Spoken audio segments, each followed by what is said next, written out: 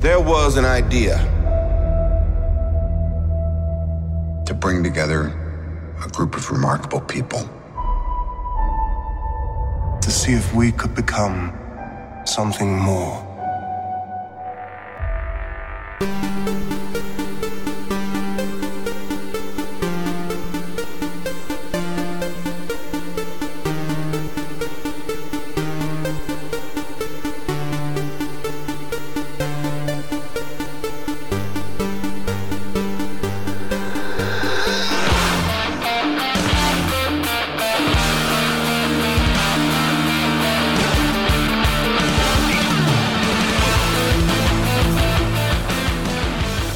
Hey everybody, welcome to the Geek Generation. I'm your host, Rob Logan, and this week's episode is our full-on discussion of Avengers Infinity War. I am joined by Mike Volpe. I am here. And Paulo. Why is Mike Volpe? Not why am I here, but why am I? Why are you? Why are you? We're getting there already. Geeks, assemble. In just a moment, we will be hopping into the spoiler room, which, if you are not familiar, is the place where we go to talk openly and honestly and spoilery in full detail for the entire movie. We're going to ruin absolutely everything. Not ruin it. That would be the wrong thing. We're going to undermine the entire movie, and we're going to ruin absolutely everything in it. We're going to pick it apart to the Yeah. point where you will hate it and ask for a refund.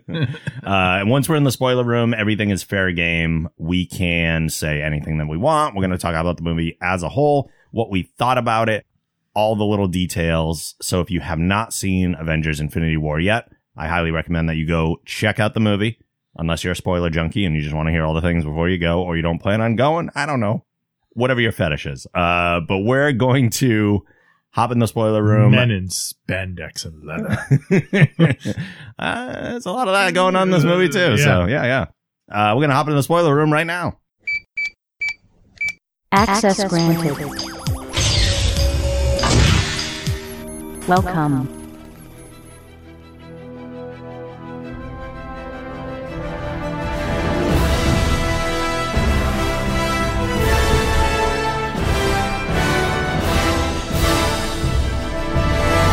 All right. Avengers Infinity War. How many times have you seen it, Mike? I saw it twice. Once with you, and then once with Ashley and a 5-year-old. Yeah. Which was a unique take. Paul, how about you? I've seen it once, Yeah. but I've read enough about it to have seen it. Just like, I don't know. I saw it once, but since I saw it, I have not stopped being consumed with it, right? Yeah. Like, I mean, it's hard to avoid. I mean, everybody's doing something about it now. So it's like, you know, like the articles, other people's podcasts, like it's unavoidable at this point. Absolutely. I've seen it twice as well. I saw it once on opening night and then literally 2 days later with you. So I haven't seen it in like a week, but I did go through and kind of outline the entire movie. Nice. So as we do on a lot of these spoiler rooms, we're just going to go through things the way they happened, give our take on things as we saw them. So I guess we shouldn't waste a ton of time because we got a 2.5 hour movie and a 4-hour podcast. That's right. Let's do it. When the discussion is longer than the movie, you know, there's a lot to unravel. So we start off by seeing the Asgardian ship, or more correctly, the remains of the Asgardian ship. We saw this in the post-credits scene at the end of Thor Ragnarok, and everyone was like, "What is that big ship that's in front of the and it's like the Asgardian ship is big, and then we saw this massive hulk of a ship on it. That seems like the wrong adjective to use, but yeah. So there's a massive ship in front of it, and the Asgardian ship actually looked to be split in half. So I've also listened to like a lot of podcasts and read a lot of things, and I didn't notice it at first, but the ship was split in half. So based on what's going to happen soon, we can be confident that maybe half of the Asgardians are still alive. The ones that were like, wait, where's Valkyrie? Where's where's Korg? I just assumed that they were dead. Right. Which maybe they are, which I don't think is the case. No. But we can safely assume that those who we were worried about were probably on the other half of that ship. We see a scene here where Hulk pops in. Yeah. after we see that Thor is kind of like on the ground next to Thanos, kind of defeated, and Loki gets to bring up a line from the past saying that we have a Hulk. Yes. Hulk jumps in, does Enter the whole Hulk, boom, stage boom, left. boom.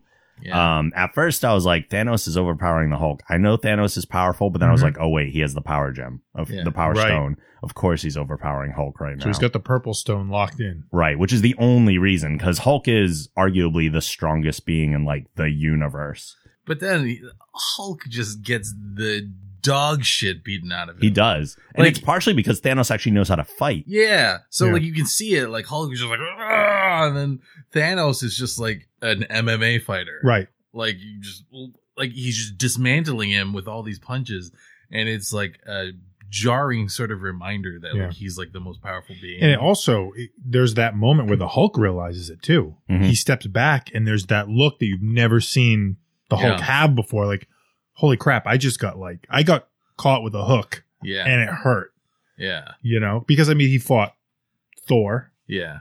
how many times? And even in the first Avengers movie, they had their, they're going at it. And Ragnarok, and he could take a beating. But Thanos clearly with this glove is just on another level. Oh yeah, absolutely. We see the first death pretty quickly with Heimdall. They wasted no time. Yeah. No. Start killing people right away. Then we also see, even more shockingly, I think, and most people probably were like, oh, Loki might die in this movie. We didn't think Loki was going to die in like the first 15 minutes. Yeah. And in a pretty gruesome way too. It wasn't even like, it wasn't like a clean stab or anything. It was like, he was literally like just choking the life out of it, and then he snapped his neck with his thumb. Like, it just, this whole first sequence is just like a demonstration of like, Thanos is way up here on the power level scale. Everybody else is kind of way down here. All of that kind of changes. And later. it needed to be set up that way. Yeah. We've been waiting for this guy for how many years? It had to open in such a way that you went, holy crap. Yeah. Like, this guy is going to mess people up. Now, time stone aside, do we think Loki's gone for good? Well, see, like Loki's always been like the master of trickery, right? So like, it's really a question of whether it's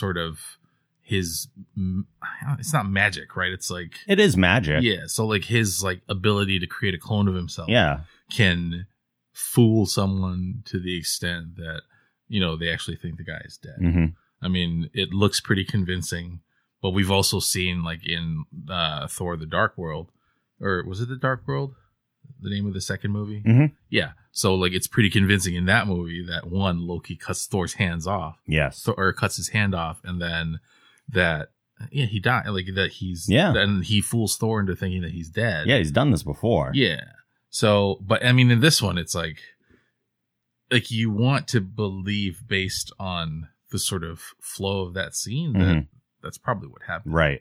Yeah. But I mean, anytime the camera cut away, yeah, it could have been an opportunity for Loki to quickly like body swap. Yeah. And I think the idea that there are so many people in the room, it lends to the credence that he's dead. But I do think Loki's done.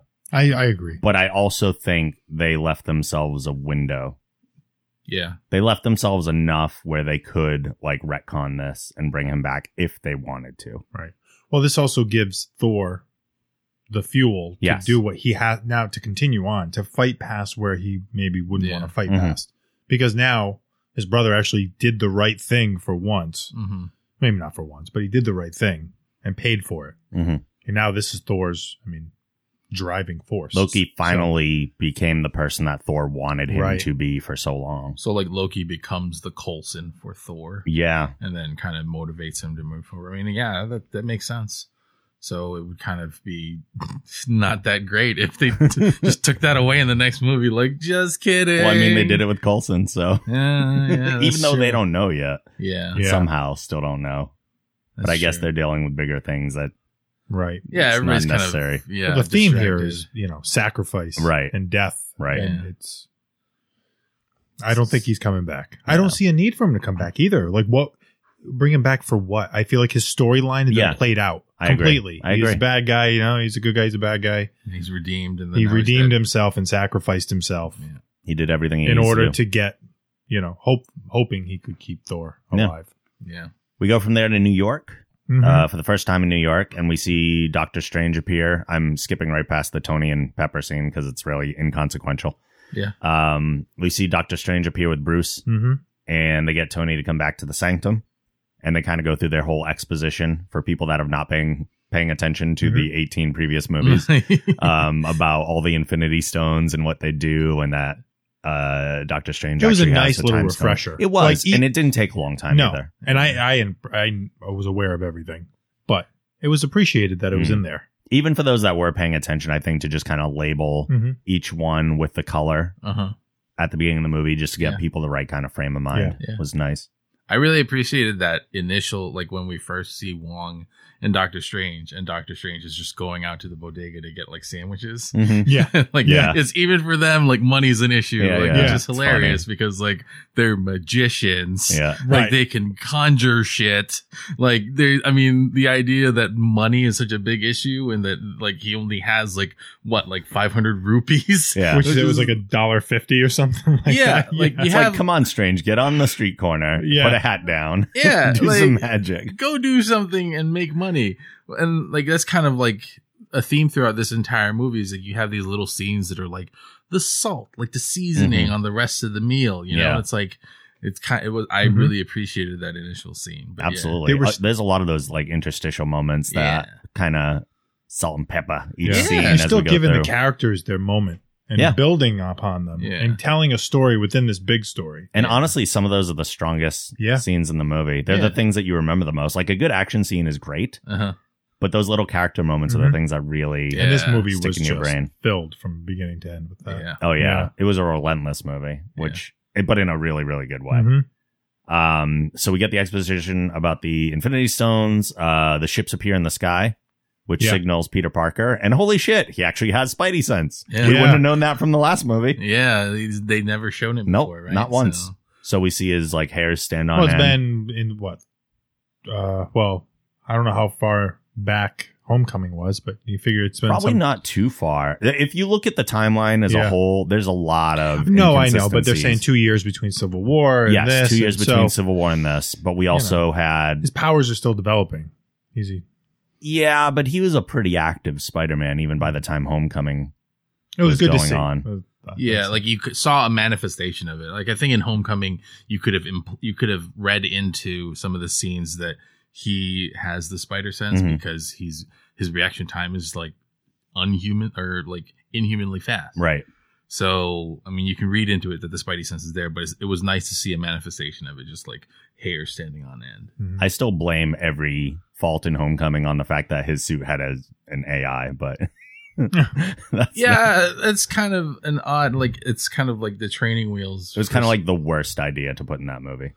Really? I hate it. It's the only part of Homecoming that I really despise because not only does it like it takes away like any need for the spider sense, but it also hurts Peter's character because we never really get to see him be the science genius. Like, sure, he made webbing, but now we have this AI doing all the thinking for him instead of letting him be him. And I was like, well, come on. That's like one of the coolest parts about Peter. He's a giant nerd. Yeah. Let him figure out all the math. Let him figure out all the geometry. Yeah. Like, that's so cool that he's able to do that. True. I never thought of it that way. That's thanks for ruining that movie. You're welcome. He told you. We're in the spoiler room. Spider-Man Homecoming, spoiled. But it's the only thing I have wrong with that movie. That movie's great. We finally get to see Spidey Sons, like I said. Then we see two of the Black Order, which if people don't know, that's Thanos' little crew called the Black Order. We see Ebony Maw and Cull Obsidian. And there would be no expectation that you remember anybody's name in the Black Order because they... No, and I like them. Yeah. These two characters were like, I really enjoyed having them come into the movie. And I kind of want more. Like, I wish they had been around more. Maw's the only one that really stood out for me. I really liked him. Like, I feel like I could watch a whole movie with him in it. I thought it was an interesting choice of voice. Yes. Oh, yeah. It didn't quite fit, but also fit at the same time, which is weird. I don't know, sophisticated, very calm, very like, Oh, I thought I got the impression that it was like creepy child pedophile, like creepy well, a little pedophile, bit too. Like, yeah, he's not babysitting. Yeah, no. like I just heard his voice and I was just like, ew. Yeah, like it sounds slimy. Yeah, like I know a voice can't be slimy, but it sounds slimy. Oh, a voice can be slimy. Okay, well then that's it. The Ebony Maw voice, but, very much so. Yeah, like I mean, I don't know. I guess maybe I didn't feel the same way about the Black Order. Like I felt they were kind of like forgettable. Like what's his name? Cull Obsidian just looked like Korg had a bad day. Yeah. And then like the other two that were just basically like melee fighters. I mean, great. Yeah. Like these are Thanos' top guys. I only know their names because I looked them up for the show notes. I did the same thing. Yeah. Like I only knew who Ebony Maw was because he has probably the most significant screen time, I think. Yeah. But yeah, but none of them were that great. And they weren't supposed to be. They were kind of like fodder, right? Yeah. They were meant to be like the pre-boss to Thanos. They're for action set pieces. Yeah. And for that extent, they worked. Yeah, that's true. Which is fine.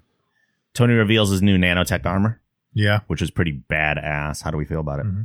That was kind of sick. I mean, I kind of like, I want there to be some sort of explanation at some point as to how he got it. Mm-hmm. Because he kind of jumps from building suits made out of like metal plates to having like a particle generated nanosuit that just is a slow version of the Black Panther suit. Yeah. Like the Black Panther suit just like he just thinks it and it just comes on. It's like the Venom symbiote, but mechanical.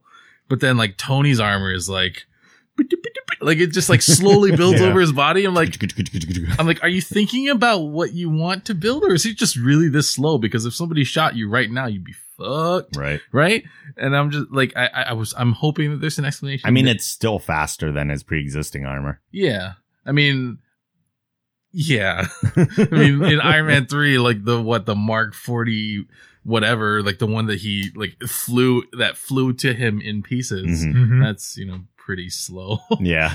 When it has an actual travel path. Yeah, it has like a travel time of 5 minutes. But yeah, like I thought the suit was kind of cool. Like I like the idea that it's, it can be whatever he wants it to be. I feel like they've kind of reached the height of where they're going to go with Tony's armor, at least. Yeah. Because the fact that it's as crazy versatile as it is, and he can do almost anything with it. Yeah.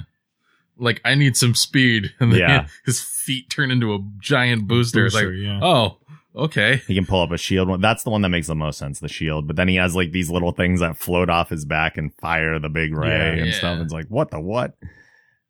It's very like anime-ish. Like the idea that he can think something and then things happen in such a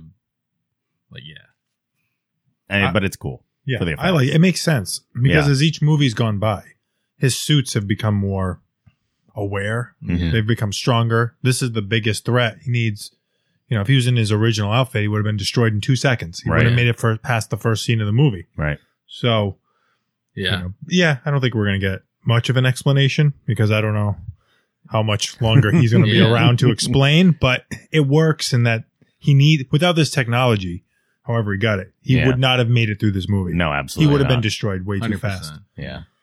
Like that one thing that I thought was funny was before the movie came out, like when people saw that trailer where the suit is like it's manifesting itself over Tony, like people were saying like, oh, like his hand looks weird, like did he lose a hand? And it's funny to see it like in the beginning of this movie where he has not lost a hand whatsoever. Like it's like this red herring that Marvel just like throws in there with, like, all these other fake scenes that were not in the movie but were in these like 5 million trailers that came out before the movie. And even like the Comic-Con footage that they showed in Thor didn't have an eye patch before Ragnarok came out. Because the eye patch is legit CGI. Yeah.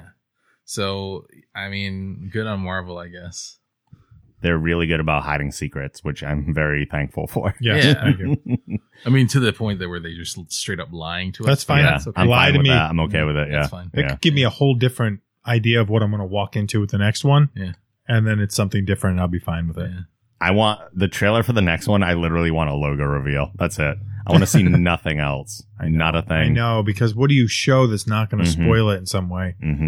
That's true. I mean, there are ways to do it, but we can talk about that later too. We hear Hulk actually say no when Bruce tries to get him out, and he's like, no. Big baby Hulk. Yeah, which is kind of hilarious, but also annoying. I mean, I knew why. Mm-hmm. Yeah. But, it makes sense. Yeah, I get it. Like, clearly he's embarrassed and he's afraid because Thanos overpowered him, and that's never happened before. Yeah. And he doesn't know how to handle it. And I think it's weird, too, because Hulk's evolution is actually stopping him. Mm-hmm. Whereas Tony's, that we were just saying, is making him more powerful, because in Ragnarok, Hulk has the mentality of like a 3 or 4 year old because he's been Hulk for that long. Yeah. So he's developed like better speech patterns. Yeah. He thinks a little more. He's less animalistic, even though that's still there. Mm-hmm. But because he has that mentality, he can be a big baby and not come out, which I get. But at the same time, I'm also like, well, it's not entirely involuntary. Yeah. Like if Bruce like stepped into the line of fire and got shot, guess what? Hulk's coming out. There's no. He could have forced the situation. Yeah. That's what I was kind of thinking was going to happen. Yeah. At the same time, who wants to take a shot? You know, who wants to take a bullet? Yeah, you know? That's true. I thought it was either going to be that or it was going to be something happening to Nat. That would have made him like really flip out. Well, yeah, we'll see.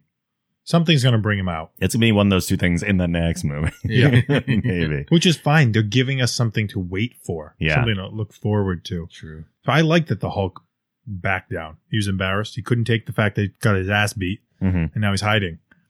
And it gave Mark Ruffalo more screen time. It gave him a lot to do. He was probably a little relieved to not have the motion cap suit on the entire time. Yeah. He's just laughing at Brolin. It's your turn.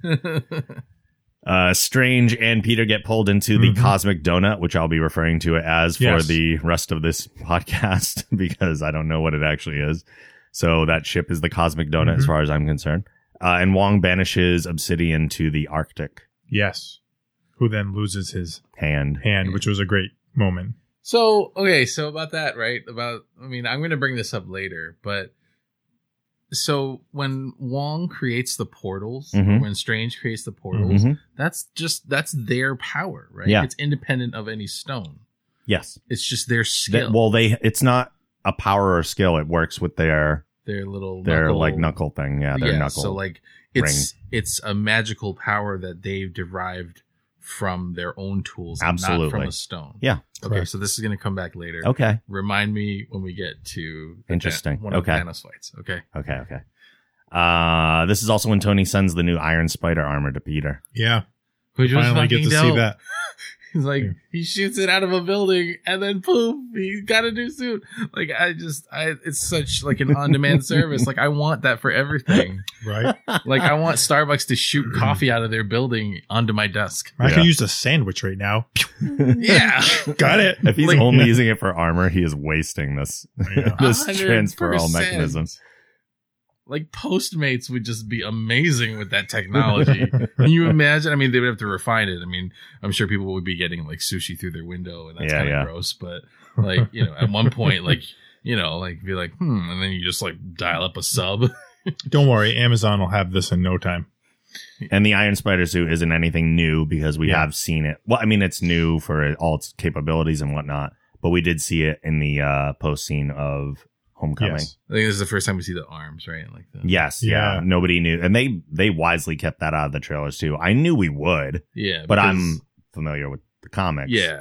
But yeah, those spider arms are kind of the coolest thing about the Iron Spider suit. Yeah. He makes some really awesome visuals with it. Like there's one point where he does like a leap in the air with like his hands up, and then all the arms are around him. I was like, that looks so cool. A lot of good visuals in this. Then we cut to the funniest location tagline of the movie, space. Yeah. Hear that like funky beat, knowing that we're in Guardians Land. And I have to say, like, this movie crushed it with music cues. Yeah. As a whole. There are so many tones and things that they're borrowing from other movies that the easiest and fastest way to set that tone is to hit the music cue for a certain person or a certain group. Yep. And they crushed it. Yeah. I mean, there's so, like you're saying, like the groups in this movie are so like characteristically diverse that having music that you can immediately recognize, like within the first 2 or 3 notes. I mean, that's great. It was fantastic. So the Guardians make their entrance with those funky beats by responding to the Asgardian ship's distress call. And Thor promptly slams into their windshield. Why? He does the whole like almost horror movie thing of his eyes opening up. Thor tells him all about Thanos and that he's coming and blah, blah, blah, blah. And then there's all the bits where they're doing the fat jokes and competing over who had the hardest tragedies. The fact that they kept all that in the movie, like made it, I don't know, it made it fun. Yeah. You know, this movie could have been nothing but action and and to take the time to give them this and build those relationships, because the whole dynamic between all of them, but Thor and Rocket was fantastic. Yeah. I thought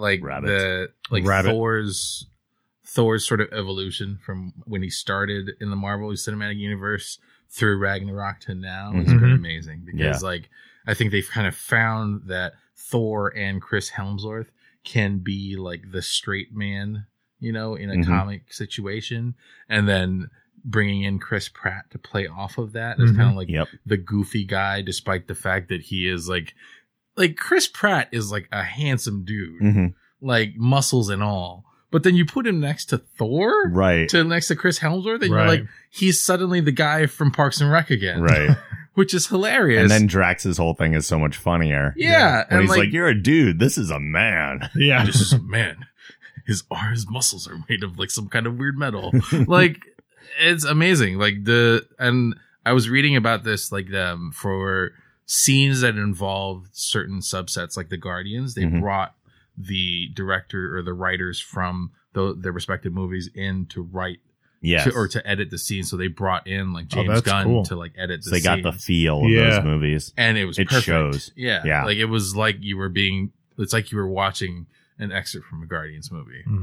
Except Thor was there. They did something right. Yeah. It's so nice when that happens. And it's just that attention to detail is like, I think what kind of put the movie over the top was like, you took the time to not only like build the characters, but also to maintain consistency within a different or like a parallel universe. You know what I'm saying? Yeah. Like the fact that you brought that attention to detail to Avengers was amazing. And so, yeah, I love that scene. I mean, just the humor of it all. The one part of that entire scene that I was like, okay, let's move on, was when he starts like doing the voice. Oh, yeah. And I was like, it's not really working for me. Like this whole bit, like everything before this was great. It was funny. And now like, here's the beat where we move on. And they were like, oh, I'm doing your voice. I was, no. All right, let's go. Too much. I was like, throughout the entire movie though, every time Thor calls Rocket Rabbit, it was still funny to me. It never got old. And it's like an extension of a joke from Guardians 2. Where like, you know, Star-Lord is just coming up with all these different names for Rocket, and Rocket is Panda or whatever. Yeah, he's completely clueless as to what these things are, and he's just like, "Hey, is that good? Or is that worse?" You know, like, and the fact, and it kind of shows you that like Thor is in this sort of position of authority because he just calls the guy Rabbit, and Rocket's just like, "Got it. Yeah, I'm Rabbit now. I'll be whatever this guy wants me to be." Yeah. So great scene. The Guardians decide to split up and track down two of the stones. So we got Thor, Rabbit, and Groot hopping in a pod to head to Neverly. Oh wait, no, they were going. They're going to the star. They were going. Yeah, they were going to the star. I thought they were going to get a stone first. No, Oh, that's right. Okay, so they weren't going to get stones. They were Gamora. They were heading to get a new weapon. Yeah. And never. They're going to. Thor needs a weapon. A Thanos killing weapon. Right. Yeah, Thor already has his purpose. He's like, I need a new weapon, so I'm going to go get it. So you can come with me if you want. And then Rocket's like, ooh, that's like the place where they make all the cool toys. Let's go. And then Groot's just like, fine. It's like this mystical place that he's heard about where all the universe's strongest weapons are made. Of course he's going to want it. Which you could like see the dollar signs light up in his eyes. He's like, I'm there. And then, even just to see him. Like, I just think Groot. He likes weapons regardless anyway. Yeah, I don't think he cares like what. He just wants something cool. Groot's on his little toy the whole time. But that's exactly movie. Let me bring Autumn around. Yeah. She's got her iPad shoved in her face the entire time. So it's the same thing. And I like that joke too, where like he's just like, I am good, and everybody's like, oh, like, that's a great joke. Yeah. Like for such a simple line, like that is a great joke. And good. Yeah. And then we go to Scotland. Yep. And we see Vision and Wanda. They've taken their relationship to the next level. We all saw like the budding of it in Age of Ultron. Yeah. They kind of steal 2 weeks of time when they can. They've been doing it for the past 2 years, which is kind of the first indication that we have that it's been 2 years since Civil War, really. Yeah. They see that the ships have come and Tony is missing. They see that on the TV screen. And pretty much almost as soon as they see that, they get attacked by Corvus Glaive and Proxima Midnight. Vision takes a blade through the chest. Yes. Yeah. That was shocking, I guess.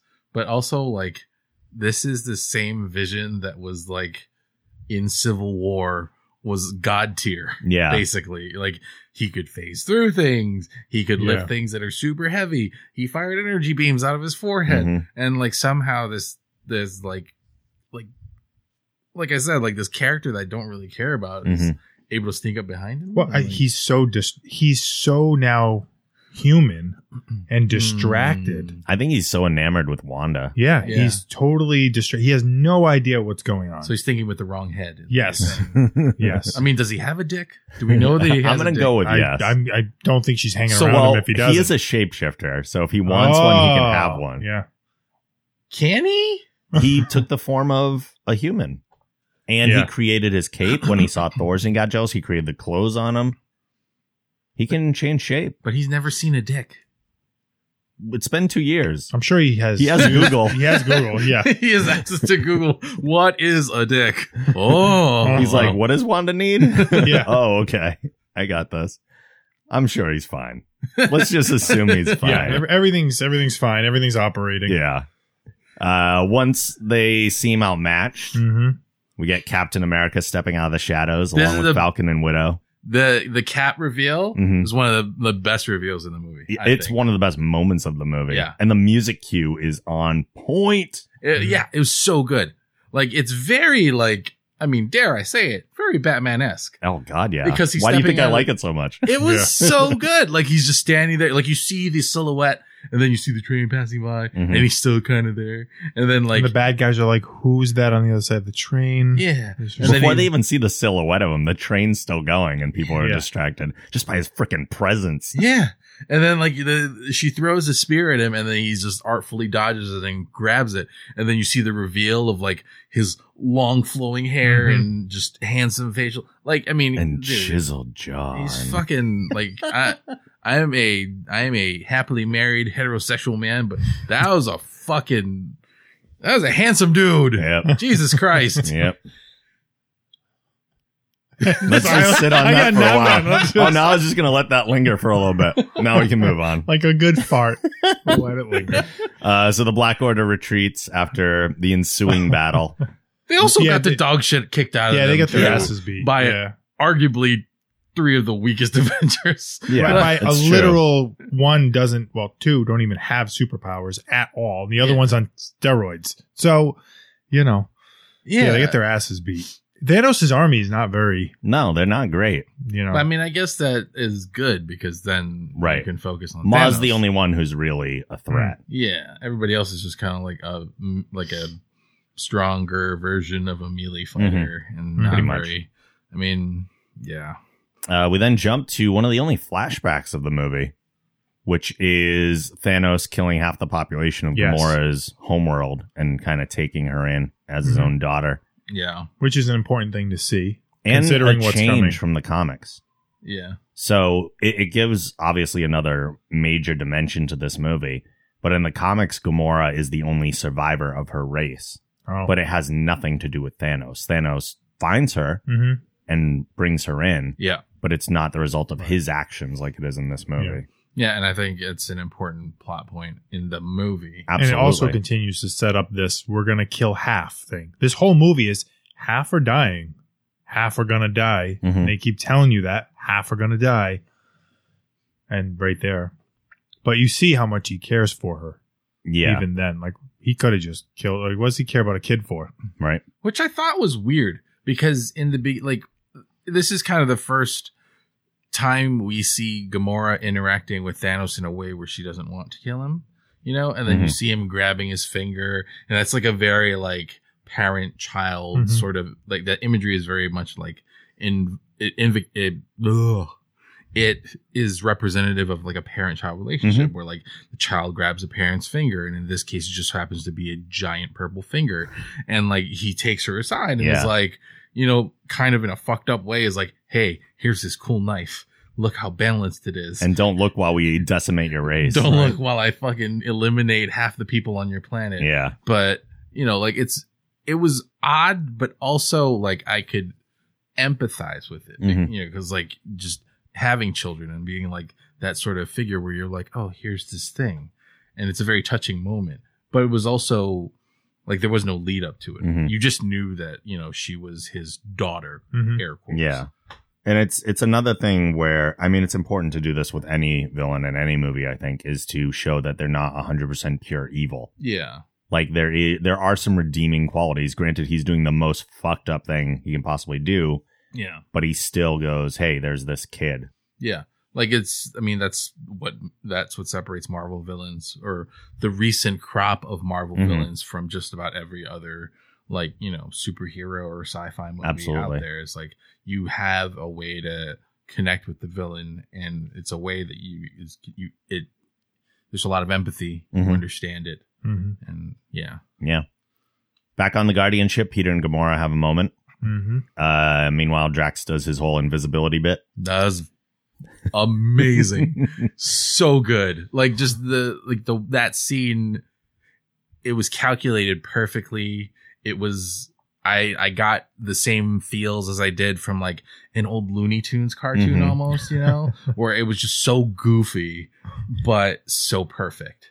Like, and then you have like Mantis pop in and be like, hi, Drax. And it's just like very Mantis-y way. And then Drax is just like, God damn it. Like, my favorite part of it was him giving an exact amount of time that he's been standing there. Because people ask that question in movies all the time. And it's always like, oh, it's always the rote response because it's such an overdone bit. But he was like, no, he was like an hour.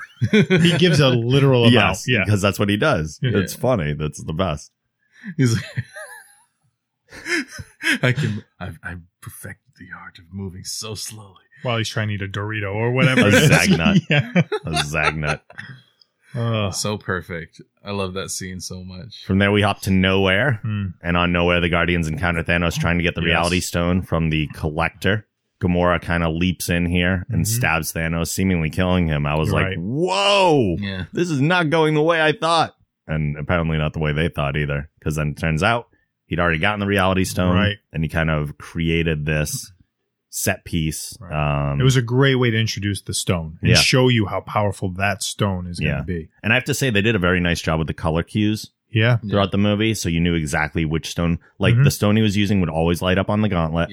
And the power itself was always color coordinated to the stone. And that will come back later, as there are certain questions that people had that we can point to were actually stone powers that maybe we didn't know they were. Things like that. Thanos takes Gamora hostage, and she begs Peter to kill her based on their previous conversation he had agreed to. He eventually gives in, but after Thanos had decided to replace his ammunition with bubbles. Which was an interesting choice. And then he takes Gamora through the portal after being like, oh, I like him. Because he actually was going to do it. And this is a like kind of along the lines of the theme of like sacrifice and self-sacrifice.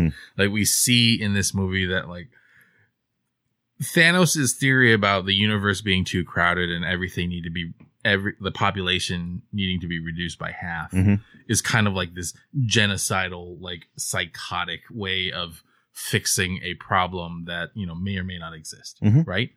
And then we have the heroes who are willing to sacrifice each other or themselves to stop him from doing that. And it's this delicate balance of like, there's this psychopath who wants to kill a whole gang of people he does not know versus the heroes who are willing to kill the person that is closest to them just to stop him from doing that. It's like, which is worse? I mean, like obviously killing more, the numbers are like on Thanos' side, like on, you know, like making him out to be the villain. But I mean, the idea that, I mean, and we see this later on where Steve Rogers or Captain America, he's like, every life has value. We don't trade lives. We don't trade lives.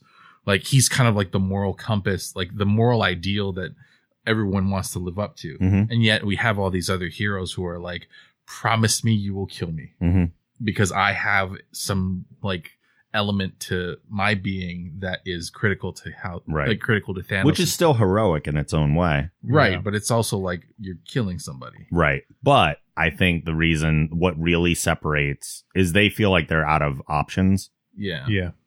And what separates them from Thanos and his genocidal psychopathness, is that Thanos has a choice in that, one, he doesn't have to do this, even if he believes it's the right thing to do.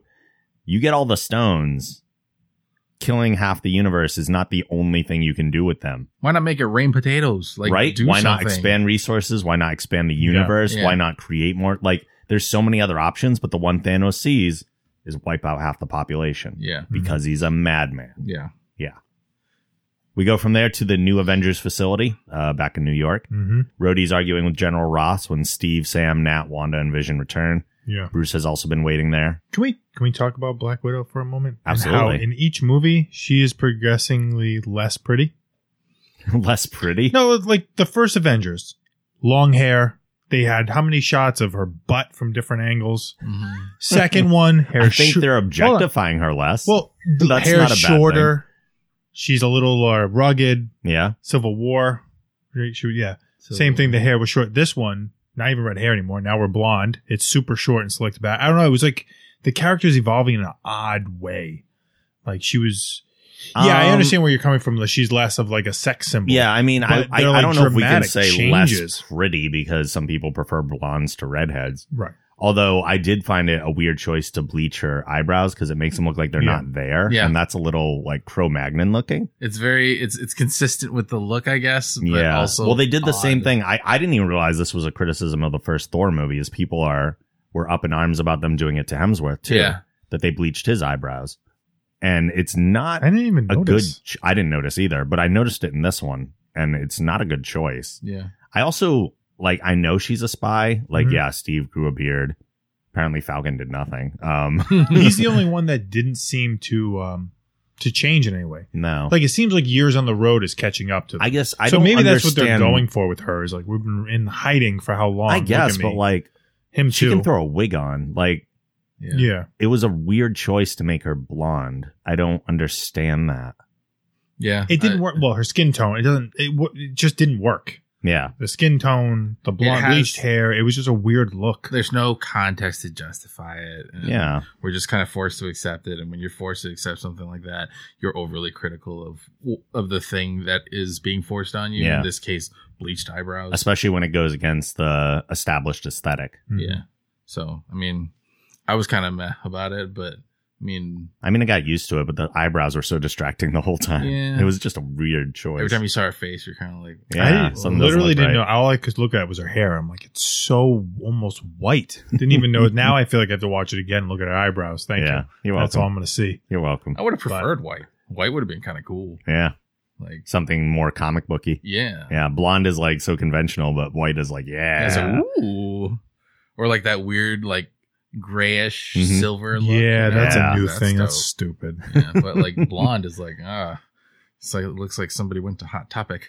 That's where she gets her outfit from. You didn't know that? In their Vision's willing to sacrifice himself to destroy the stone, like we were talking about, and Cap gives the line, "We don't trade lives." Yeah. Vision had a nice comeback though. He was like, "You gave your life," and then Bruce is there. Well, he had a choice, and there's that whole little debate about when it's acceptable and when it's not. And I thought that was a good conversation. Yeah, I mean, it kind of sets up like the idea of self-sacrifice in this universe. We jumped to Wakanda for the first time because now we need to have. When we saw it, the theater popped. Oh God, yeah! Like what do you woo, clapping, cheering for it. There were a lot of cheers throughout, but Wakanda was one of the biggest ones. That was a big one. Mm-hmm. I mean, it's right off the Black Panther, right off the Black Panther success. So, T'Challa, we see him deliver a new arm to Bucky. It's a pretty quick scene on Wakanda. Before we jump back to the Cosmic Donut. Yes. That arm was, I mean, I had high hopes for that arm when I first saw it.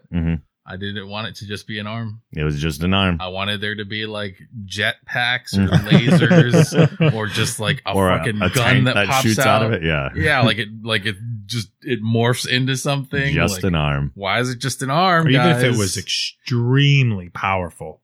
Yeah. Like he punched somebody and they just exploded. They're like, where's that kinetic technology you put in the Black Panther suit? Why not put it in his arm? Yeah, why can't I have the cool shit? He's established trust. He's lived on your land for so long. He has been living in a hut down by the river.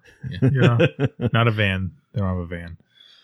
We jump back to the Cosmic Donut, and Strange is being tortured by Mom when Peter gives Tony a plan to rescue him, citing a, quote, really old movie called Aliens. Yes. And I love that dynamic there, too.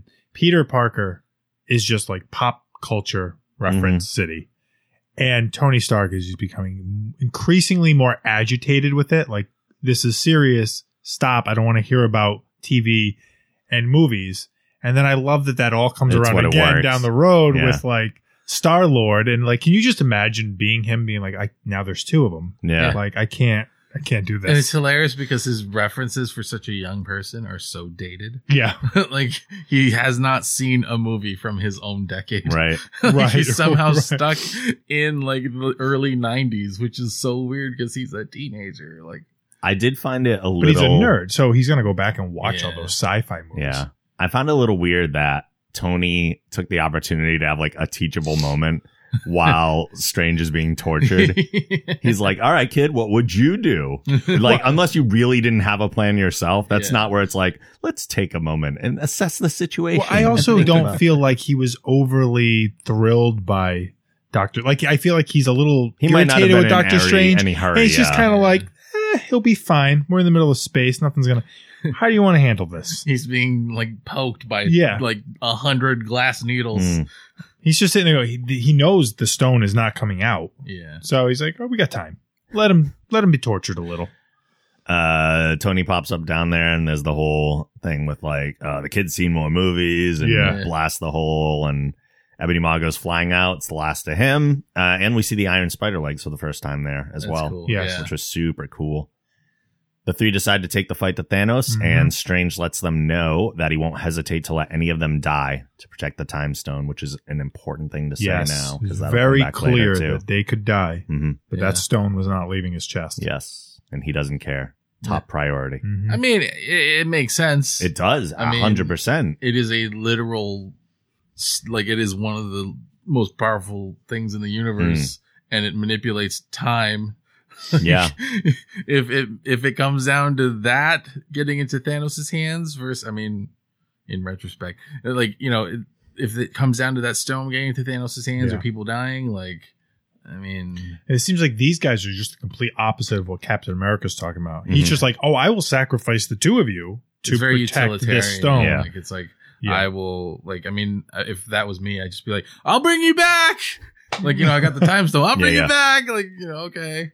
That line is, though, one of the most important lines delivered in the entire movie. Yeah. As far as plot implications. Yeah. We go to Titan from there, and Thanos reveals to Gamora that he has Nebula and will kill her. Yes. Gamora doesn't give up the location of the Soul Stone, which is why literally being picked apart. Yeah, and she wanted to be killed by Quill so that she would never reveal. Visually, Nebula being tortured was one of the coolest scenes. It was. Because it was like that. It was like a scene from so many horror movies where like you see it from like a full frontal view and it just looks normal, and then as you pan sideways you see like the body being picked apart. Like, it reminded me of that movie The Cell. It was a really good like forced perspective scene. Like they slice the horse into like 100 different pieces, and then you see it from the side and you're like, oh, it's so gross. But in this one it wasn't gross. In this one it was like, oh my god, she's in so much pain. But it was super cool.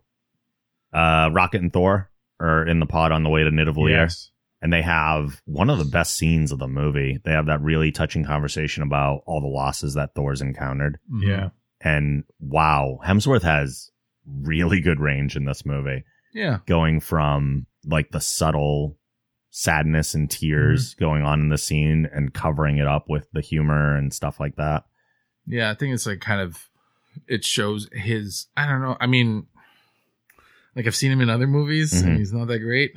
So it just makes me think that this is either Marvel's genius at work, or he really has, over the course of a decade, just developed this character to the point where he can inject that into it. And they've given him so much to do with Thor in different areas that I really feel like he's probably grown as an actor just in general. Yeah. But with this character in particular, absolutely understands like every facet of him. Yeah. He's almost become numb to it. Like with Loki now dying, he's just completely numb. He's just like, I'm going to get another hammer and I'm going to go kill him. Yeah.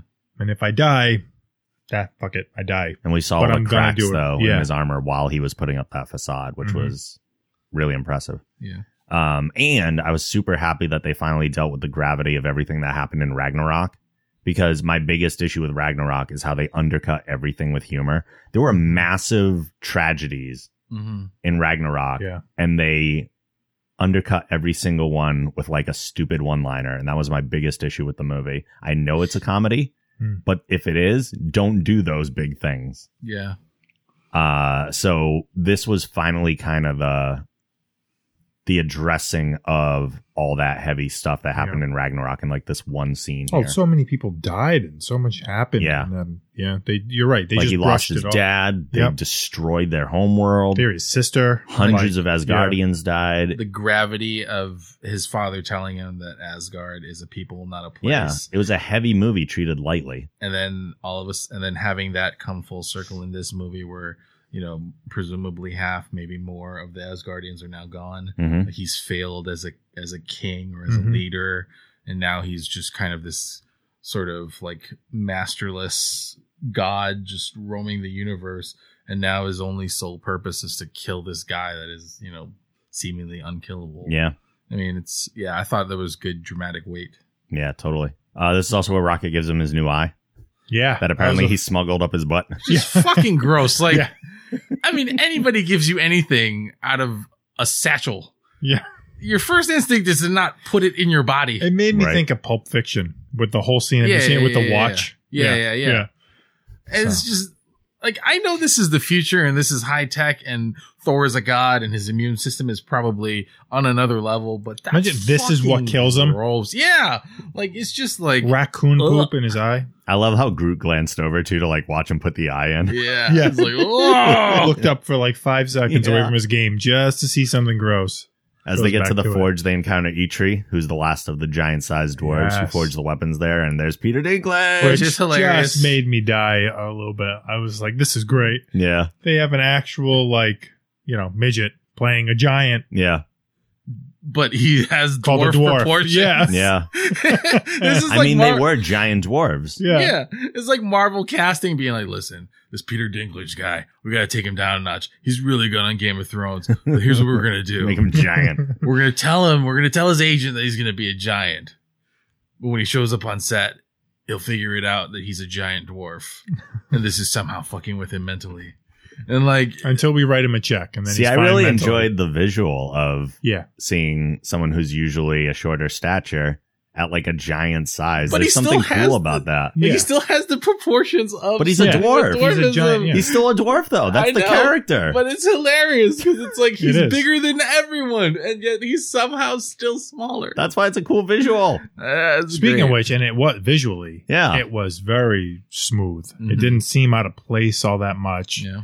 Even when he sits down and he's like leaning against the wall, it looked good. Their CGI was insane. Yeah. Then we're on Titan, and we see that Nebula's escaped and called the Guardians there.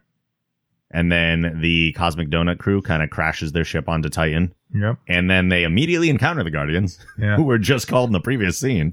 Who probably weren't that far away. I don't know. It's one of those things in this movie, when you have a movie the scale of this movie with locations all over the universe, you kind of at some point just go, like, we can't take the weeks it would take to travel from this location to this location. Then it just becomes Lord of the Rings.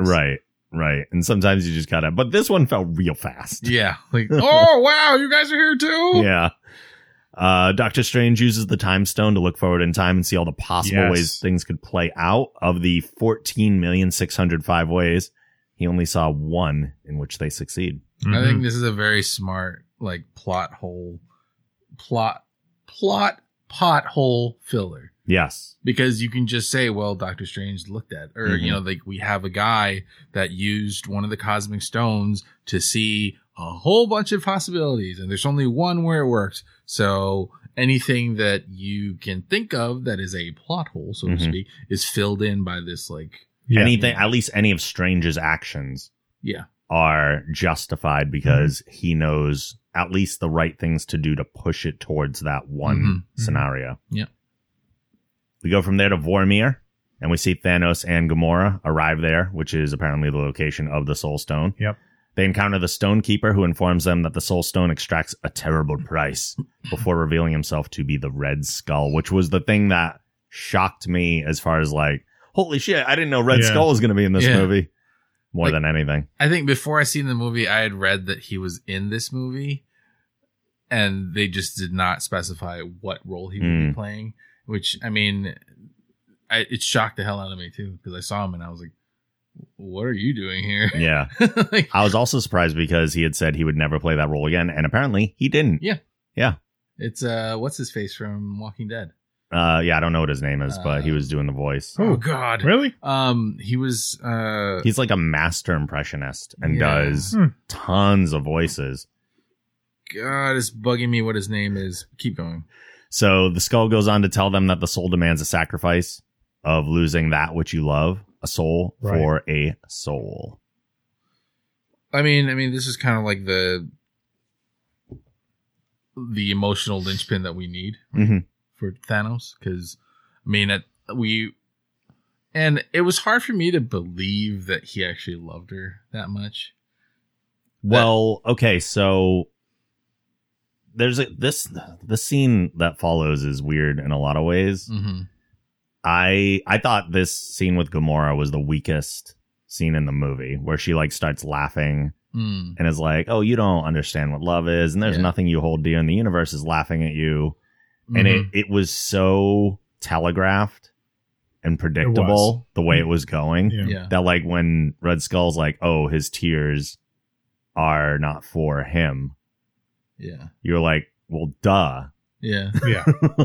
we all saw that happening except for Gamora. And it's just like this sort of inconsistency in character that somebody who is willing to eliminate half the universe is somehow still enamored with his adopted daughter who has made it her life's mission to kill him. Like, I guess, you know, like they're that sort of father-daughter relationship is so strong that this could be, I mean, I don't know. I mean, who's to say how it works though? Yeah. I mean, like the Soul Stone might be like, okay, what's your understanding of love? And whatever that warped idea that Thanos has that he considers his most prized thing. Yeah. I mean, he still abandoned that which was most important to him, even if it wasn't actually love. True. Yeah, I mean, he needed her to get to the Soul Stone. Yep. And he needed something to sacrifice. Yeah, I don't know. I mean, it's in part what made Thanos such a good villain, but also I had problems with him feeling a way about Gamora because it just doesn't make any sense for somebody who's that big of a villain to love anyone. Yeah. To me, I don't know. It was a weird scene in general. I mean, it's fine. It works.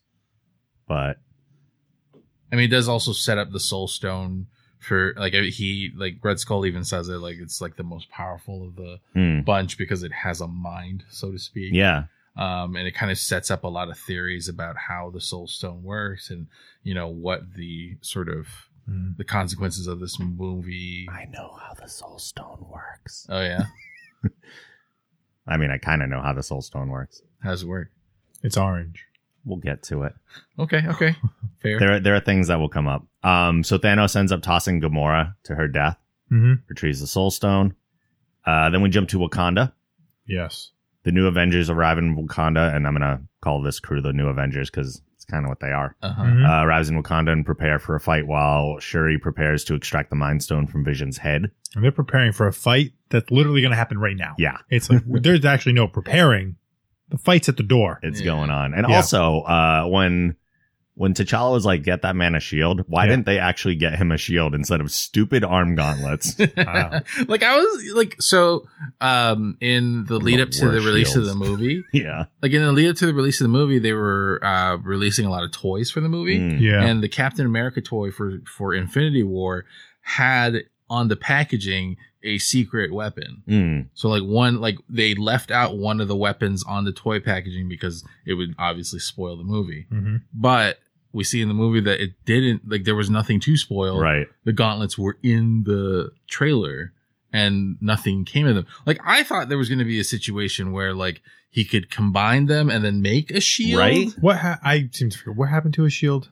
He left it with Tony. Yeah, a complete blank. Civil War. Yeah, he just abandoned it. Like he never took it with him. But like they couldn't give him any kind of shield. Like I miss Cap throwing the shield around. Like the home of vibranium can't make him another vibranium shield. And like they know he has that. Like T'Challa knows he uses the shield. He's seen him use it in Civil War. Yeah. Why can't like biggest or greatest technology in the world can't make him another shield? I hated the arm gauntlets compared to like seeing him throw a shield around. They did nothing. No, they were pointless. He was like the entire movie he was just punching people. And so like the gauntlets also, like when they are fully formed, like he does a thing where it clicks into place and you see the point form on the end. It's like nothing added to it. So like in some of the comics, like after I forget what storyline it was, but it's when Cap becomes a Nazi. Like he gets his he gets brainwashed by like the Mind Stone or something, and then he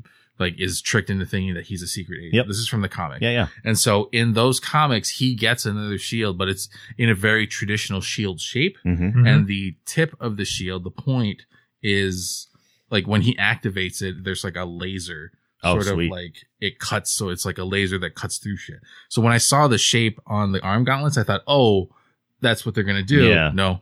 Like it's just so frustrating, like why they wouldn't do anything like that, or why it wouldn't make more like why make such a big deal out of it in the toy packaging and all this other stuff, and then have it be inconsequential because he's just punching those fucking alien wolf dog things. And they basically gave him an ineffective weapon. Yeah. Like I don't understand it. Yeah. No, I agree. It was weird. Yeah. Let's see. Oh, yeah. The other question. How did Bruce get the Hulkbuster armor? Yeah. It doesn't make any sense. Like, how did it get to Wakanda? Yeah. How did it get to Wakanda? It was in his pocket the whole time. And who let him? Tony's off planet. Yeah. Like, the last time we saw the Hulkbuster armor used, it was shot out of a satellite. Right. So maybe it was sitting in the Avengers on headquarters? Tony's command. But, like, what? Where did it come I'm from? just going to go with it was in the Avengers headquarters. Sure, maybe. But because that's where they all did were. It come from? Yeah, I mean, that's kind of a plot hole. Yeah, it's a little weird. Yeah. I have a feeling there might be a cut scene there.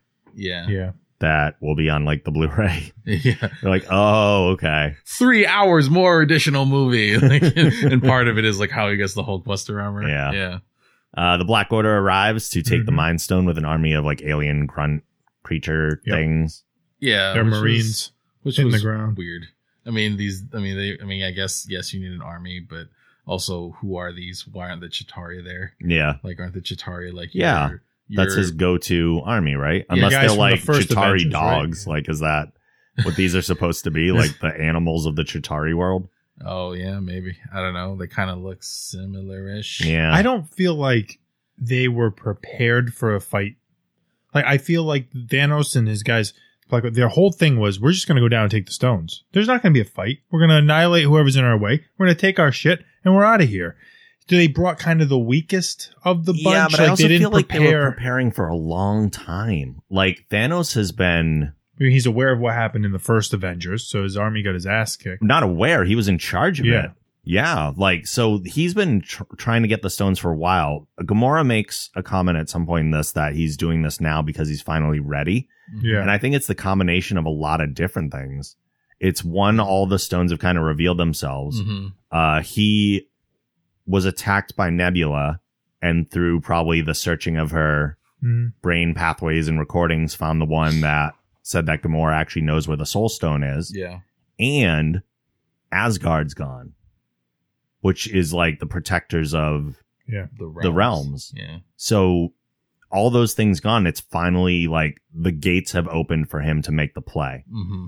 I feel like he's been prepping for a long time, and he finally has the go ahead to do it. Maybe he felt that his guys were going to take care of it.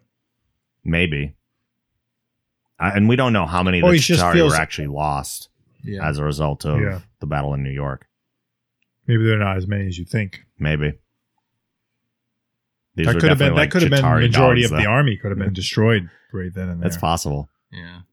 And like another thing about the whole this fight where the alien dog people are like kind of running into the shield and sort of sacrificing themselves to get through.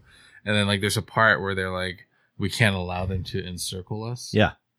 But I mean, it kind of doesn't make sense. Like nobody was really getting through. Yeah. Nobody's really, they're getting cut to shreds. Yeah. And like you saw like little like packs of them moving around the shield. And like, couldn't you just be like, hey, Wakabi, take your boys and go to the other side, right? And make sure they don't get through, right? Instead of we must open the shield. Like what? What are you doing? They assume at some point it's just going to take such a beating that that part of the shield is going to give away. I mean, but in the meantime, like these aliens are just getting shredded by whatever that shield is. Like let the shield take as many as it can, and then when it's down to like 5%, then open it. Yeah, like then you're dealing with, you know, likely like 20% less villains. Yeah. Like, I don't know. Just nerd problems. Yeah, I know, right? We never overanalyze anything. Like, I've never commanded a standing army before, but hey, for this particular movie, I know what the fuck I'm doing. Right. Jumping back to Nidavellir, and we'll be jumping around a lot now. Yeah. Jumping back to Nidavellir, Thor attempts to reignite the heart of the star, but the mechanism is broken. Mm-hmm. He holds it open and takes the brunt of the star's power, nearly killing him. They do end up creating from the mold the top of Stormbreaker. The full force of a star boy. And whatever. It's like, yeah. And Groot creates a handle. Like the only thing Groot does in the entire movie.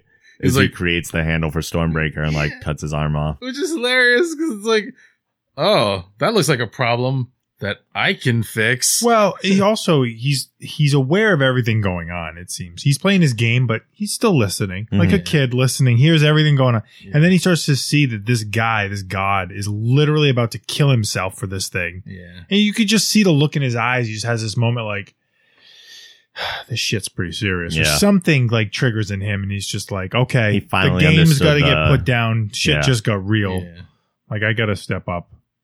And then we get one of the coolest moments in the movie when we jump back to Wakanda. Uh-huh. And we were told by Peter Dinklage that, I don't remember the character name already. We were told by Peter Dinklage that Stormbreaker could probably even control the Bifrost. Yeah. Mm-hmm. So now Thor has access to that as well. So using the Bifrost, they pop in on the fight. Which is just a great moment. Oh my God. It was one of the best visuals. It's like Rocket lands and there's just madness and he's just like, yes. And I loved Bruce's reaction to it. Yeah. The helmet just opens up. Oh, now you're all screwed. Yeah.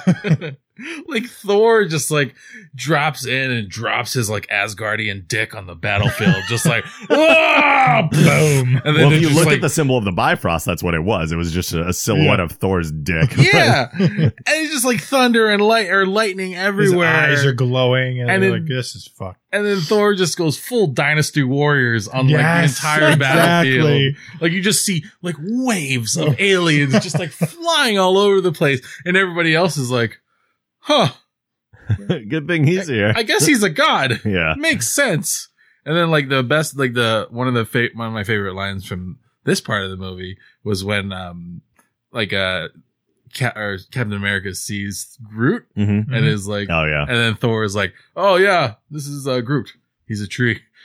This is my tree friend. Yeah. Yes. I am like, Groot. I am Groot. He's like, I am Steve Rogers. So great.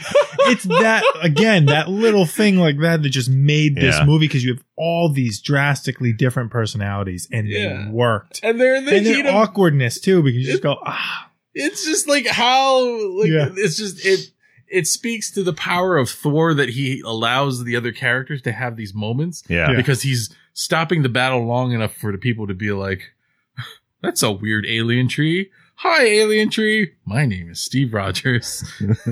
I think my favorite moment is the arm thing where he's just like, how much is that arm or whatever? Yeah. Bucky and Rocket. Yeah, and he's like, I'm going to get that arm. That was so good. Because it's very Rocket. Because Rocket has wanted to take just about every prosthetic he's come across. Yep. And he sees the arm, realizes its value, despite the fact that he is a space raccoon, has probably seen better. But then he sees the Wakandan arm and he's like, I'm going to get that arm. It's just so great. good. Jumping back to Titan, Thanos returns and tells Doctor Strange why he's doing what he's doing. Mm-hmm. The Avengers subdue him using Mantis's sleeping suggestion and also pry the gauntlet from his hands when Quill realizes that he has killed Gamora and loses his temper, essentially being one of the biggest faults of anybody in the entire movie. Yeah, they had victory here. And that was a great moment to see them all working together. Spider-Man and Iron Man. Mantis is on him, using every ounce of her power to control him. Yeah. And then Peter Quill. Like in every other movie, he just fucks it up somehow because he can't control himself. Kind of speaks to the power too of Mantis. Like, I think we saw this in Guardians 2 where she was able to suggest to Ego that he should be awake or he should be sleeping, and Ego being as powerful as he was. I mean, it speaks to Mantis's power. But then here you see it with Thanos, who's already secured most of the stones, and she's somehow able to still put him in a trance. Yeah, like he's getting there. Like they're able to stop him enough so that they can pry the arm off. This is where the thing that I was talking about earlier comes into play. Okay. So remember how we were talking about like how Wong and Doctor Strange can make those portals and then close them using the tools that they have. Why did they not just open a portal over his arm and then cut it off at the elbow? Like then you would separate the gauntlet from Thanos. He would be down half an arm and your problems for the most part would be, I mean, this is also answered by the fact that Doctor Strange has already seen 14 million difference. Right. Like, and so he knows he can't do that. Like, how is that not a solution? Or like how, like maybe it doesn't work somehow, or maybe it somehow banishes Peter. Like, I don't know. Like, it's a fair question, but also, so they can't open the portal directly on his arm. They would have to open the portal and get his arm into the portal. Yeah. Well, so they still need to get it in there. Yeah, that's true. Maybe the gauntlet with the stones, it wouldn't work. I mean, if he's that powerful, maybe if they close it, it actually wouldn't close around the arm. I don't know. I mean, I mean, there's probably a lot of things like that we could bring up. Yeah. And then ultimately you go, well, that's not good storytelling. Yeah. And that's just for the sake of the plot and everything. I think in this like battle scene too is where we see sort of the highlights of the bleeding edge armor, like Tony's new Iron Man armor. Like you see him manifest just like however many different weapons he had. He had like the sort of like blade thing that he gets, and like he has like the giant, like he has the bigger hand cannon thing. He's almost become, was it the T-1000 or whatever from Terminator 2? Like it's like that liquid, like whoop, now I have a blade. Except he makes working machinery instead of just like blunt objects. But how quickly it just into a new power. It's kind of like a way better version of War Machine. You know, it's not like how War Machine has all these weapons at his disposal, but Tony now can make like repulsor rays that are bigger than the ones that he has on his hands, and he can make swords, shields, just about everything, which I thought was kind of cool. Like very adaptive. Like you see it happening throughout the fight. But yeah, like I mean, it's also, you could probably catch him unaware with a portal and snap his arm off. But at the same time, he also has the ability to transport around with the Space Stone. So if he sees that coming, he could just teleport too and get out of the way of it. So it's, I don't know. Like nerd problems. Like, I mean, I'm not questioning their decisions here. I'm just saying, like, you know, if like that No, it's fair. That's a fair critique. So, I mean, but yeah, I like this battle scene. Like, I like how you kind of see, like, how Doctor Strange sort of acts as a support hero, you know, and he, like, makes those, like, astral planes for Peter Quill to, like, run off of. And then you see, like, how the different, or, like, how Iron Man will interact with, like, with Spider-Man, and, like, is a very sort of it invoked the same sort of spirit from Age of Ultron, where you see that big battle scene where they're trying to protect or like destroy the core or protect the core, whatever. That one scene where you see them all working in tandem. Yes. And like you have the slow motion shot, and it was very much like, totally. Yeah. I like that. So after Peter loses his temper, Mantis loses her grasp, and Thanos escapes, proceeding to throw an entire moon at them. Yeah. Yes. That was badass. It's like, I'm so mad. You see the planet light up and you're like, oh shit, that's incredible. Just tears it apart and throws it. Yeah, that was super cool. Was that the Power Stone? That was a Power Stone. Oh, yeah. Oh, yeah. The battle continues on Wakanda, and the huge gear wheels start shredding the battlefield up. Yep. Wanda leaves Vision's side to help, allowing Glaive to make a move on the stone. Then we get the scene with Wanda, Widow, and Okoye face off with Proxima.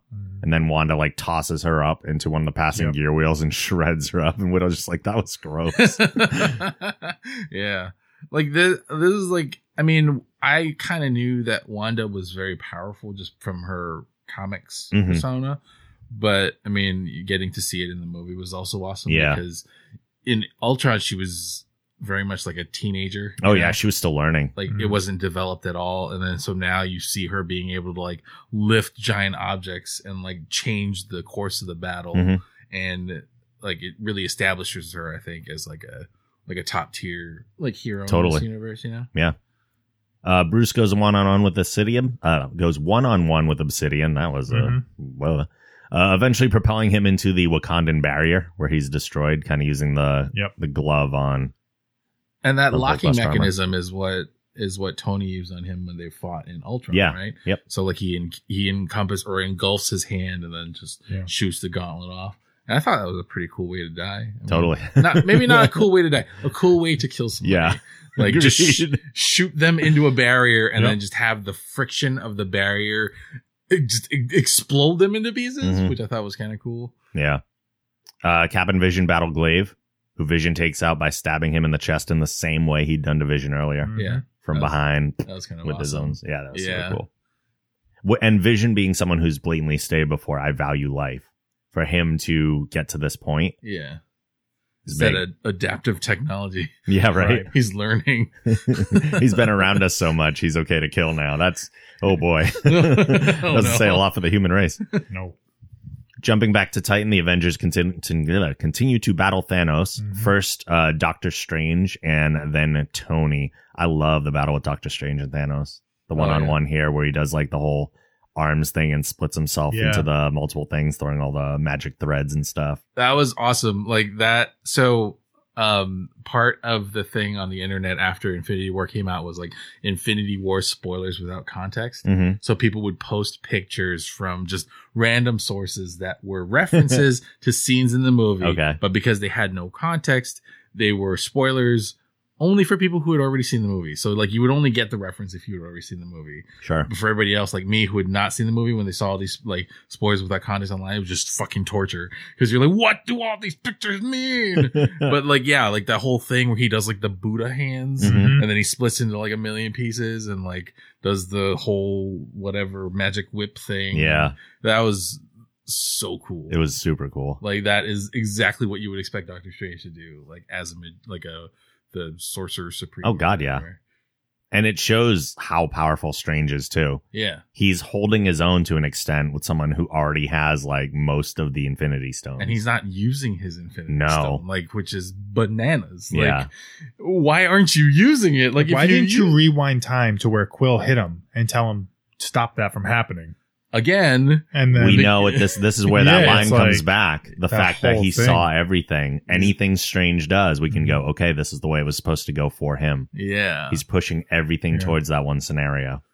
It was just hilarious because I just remembered like when I was watching this scene, and then I remembered the scene from Doctor Strange where he's going up against Dormammu. He's like, Dormammu, I've come to bargain. Dormammu, I've come to bargain. They even have a similar way that he comes into the scene. Yeah. At one point. And it looks like he's dropping down on that platform. It's very cool.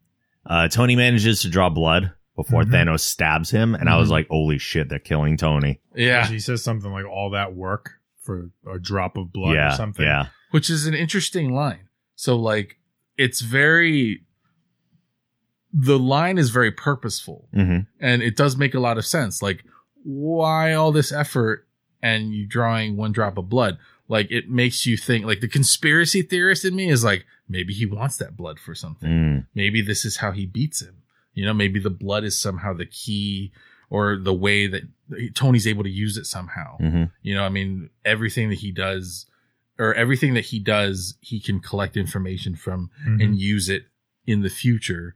Tony's not dumb. He's got to be able to do something with it. I mean, all of it is, I mean, it could just be like a story point where, you know, Tony is trying everything in his power to do anything and all he can do is scratch him. Yeah. I kind of saw it as Thanos kind of pointing out the futility of Tony's attempts. Of all of them. Yeah. There was 5 of you. Yeah. You guys just went through all this and all you got was a scratch of blood out of me. Like, well, how long are you going to keep this up? Because I'm just going to kill you. Yeah. And I mean, realistically, I don't see him doing anything with the blood. No. But it is interesting to think, like, can he do something with it? Like, does he make, like, a Thanos killing armor? Like, you know, like, does he somehow integrate Thanos' DNA? Like, this is, like, the possibilities are endless, but, I mean. The speculating. Yeah. Then there's also I want to know how you guys interpret this as well, too, because I interpreted it one way and I've heard other people interpret it another way. And I don't know exactly where I rest on it still. It was when Thanos talks to Tony, he goes, "You have my respect, Stark. When I'm done, half of humanity will still be alive. I hope they remember you." What did that mean to you? I mean, to me, it meant that Thanos saw him as already dead. Like, he had just stabbed the shit out of him. And he was just sort of eulogizing Tony to his face, saying, like, you have failed to stop me. I will continue on my path. If you are, like, you will no longer be around. So I hope the rest of whatever is left remembers you. Because I think, to a certain extent, as genocidal as he is, Thanos does have a shred of honor. Because, I mean, you see it in, like, his emotional response to sacrificing Gamora. And, like, his purpose is, he does not at any point sort of deviate from his purpose. So there is a shred of honor there. And so to have faced somebody like Tony who had drawn blood, I mean, as much as he wants to belittle Tony's accomplishments, he also wants to acknowledge that, you know, hey, you done good, kid. Right. You know, I hope everybody else remembers what you did here. He seems to be, they're connected somehow, which was hinted at as well. That's true too. So I think in the same vein, he knows that Iron Man is a symbol. Like, he was the leader of the Avengers or whatever. Yeah, he is this. The world knows about him. He led this battle against Thanos. Also, Iron Man thwarted his initial attempt. Yeah. Like, he knows that Iron Man was the sort of source of all of that. Like, that was the guy that shoved the nuke through the portal. Right. So I thought of something, like, kind of totally different. Okay. So when he said that, like, obviously you have my respect. That's pretty clear. But the way he said the next line, "When I'm done, half of humanity will still be alive." I guess looking at it, you could say, okay, he's just stating a fact. He's saying, when I'm done, half of humanity will be alive. When I heard it, I interpreted it as, when I'm done, out of respect to you, I will leave half of humanity alive. I felt the same way. Like, he was going to wipe out humanity. Right. Like, we don't know what his half means. Yeah. Is he taking half of every population, or is he eliminating half of the universe? Right. And leaving some planets to regrow their resources? Meaning that Earth...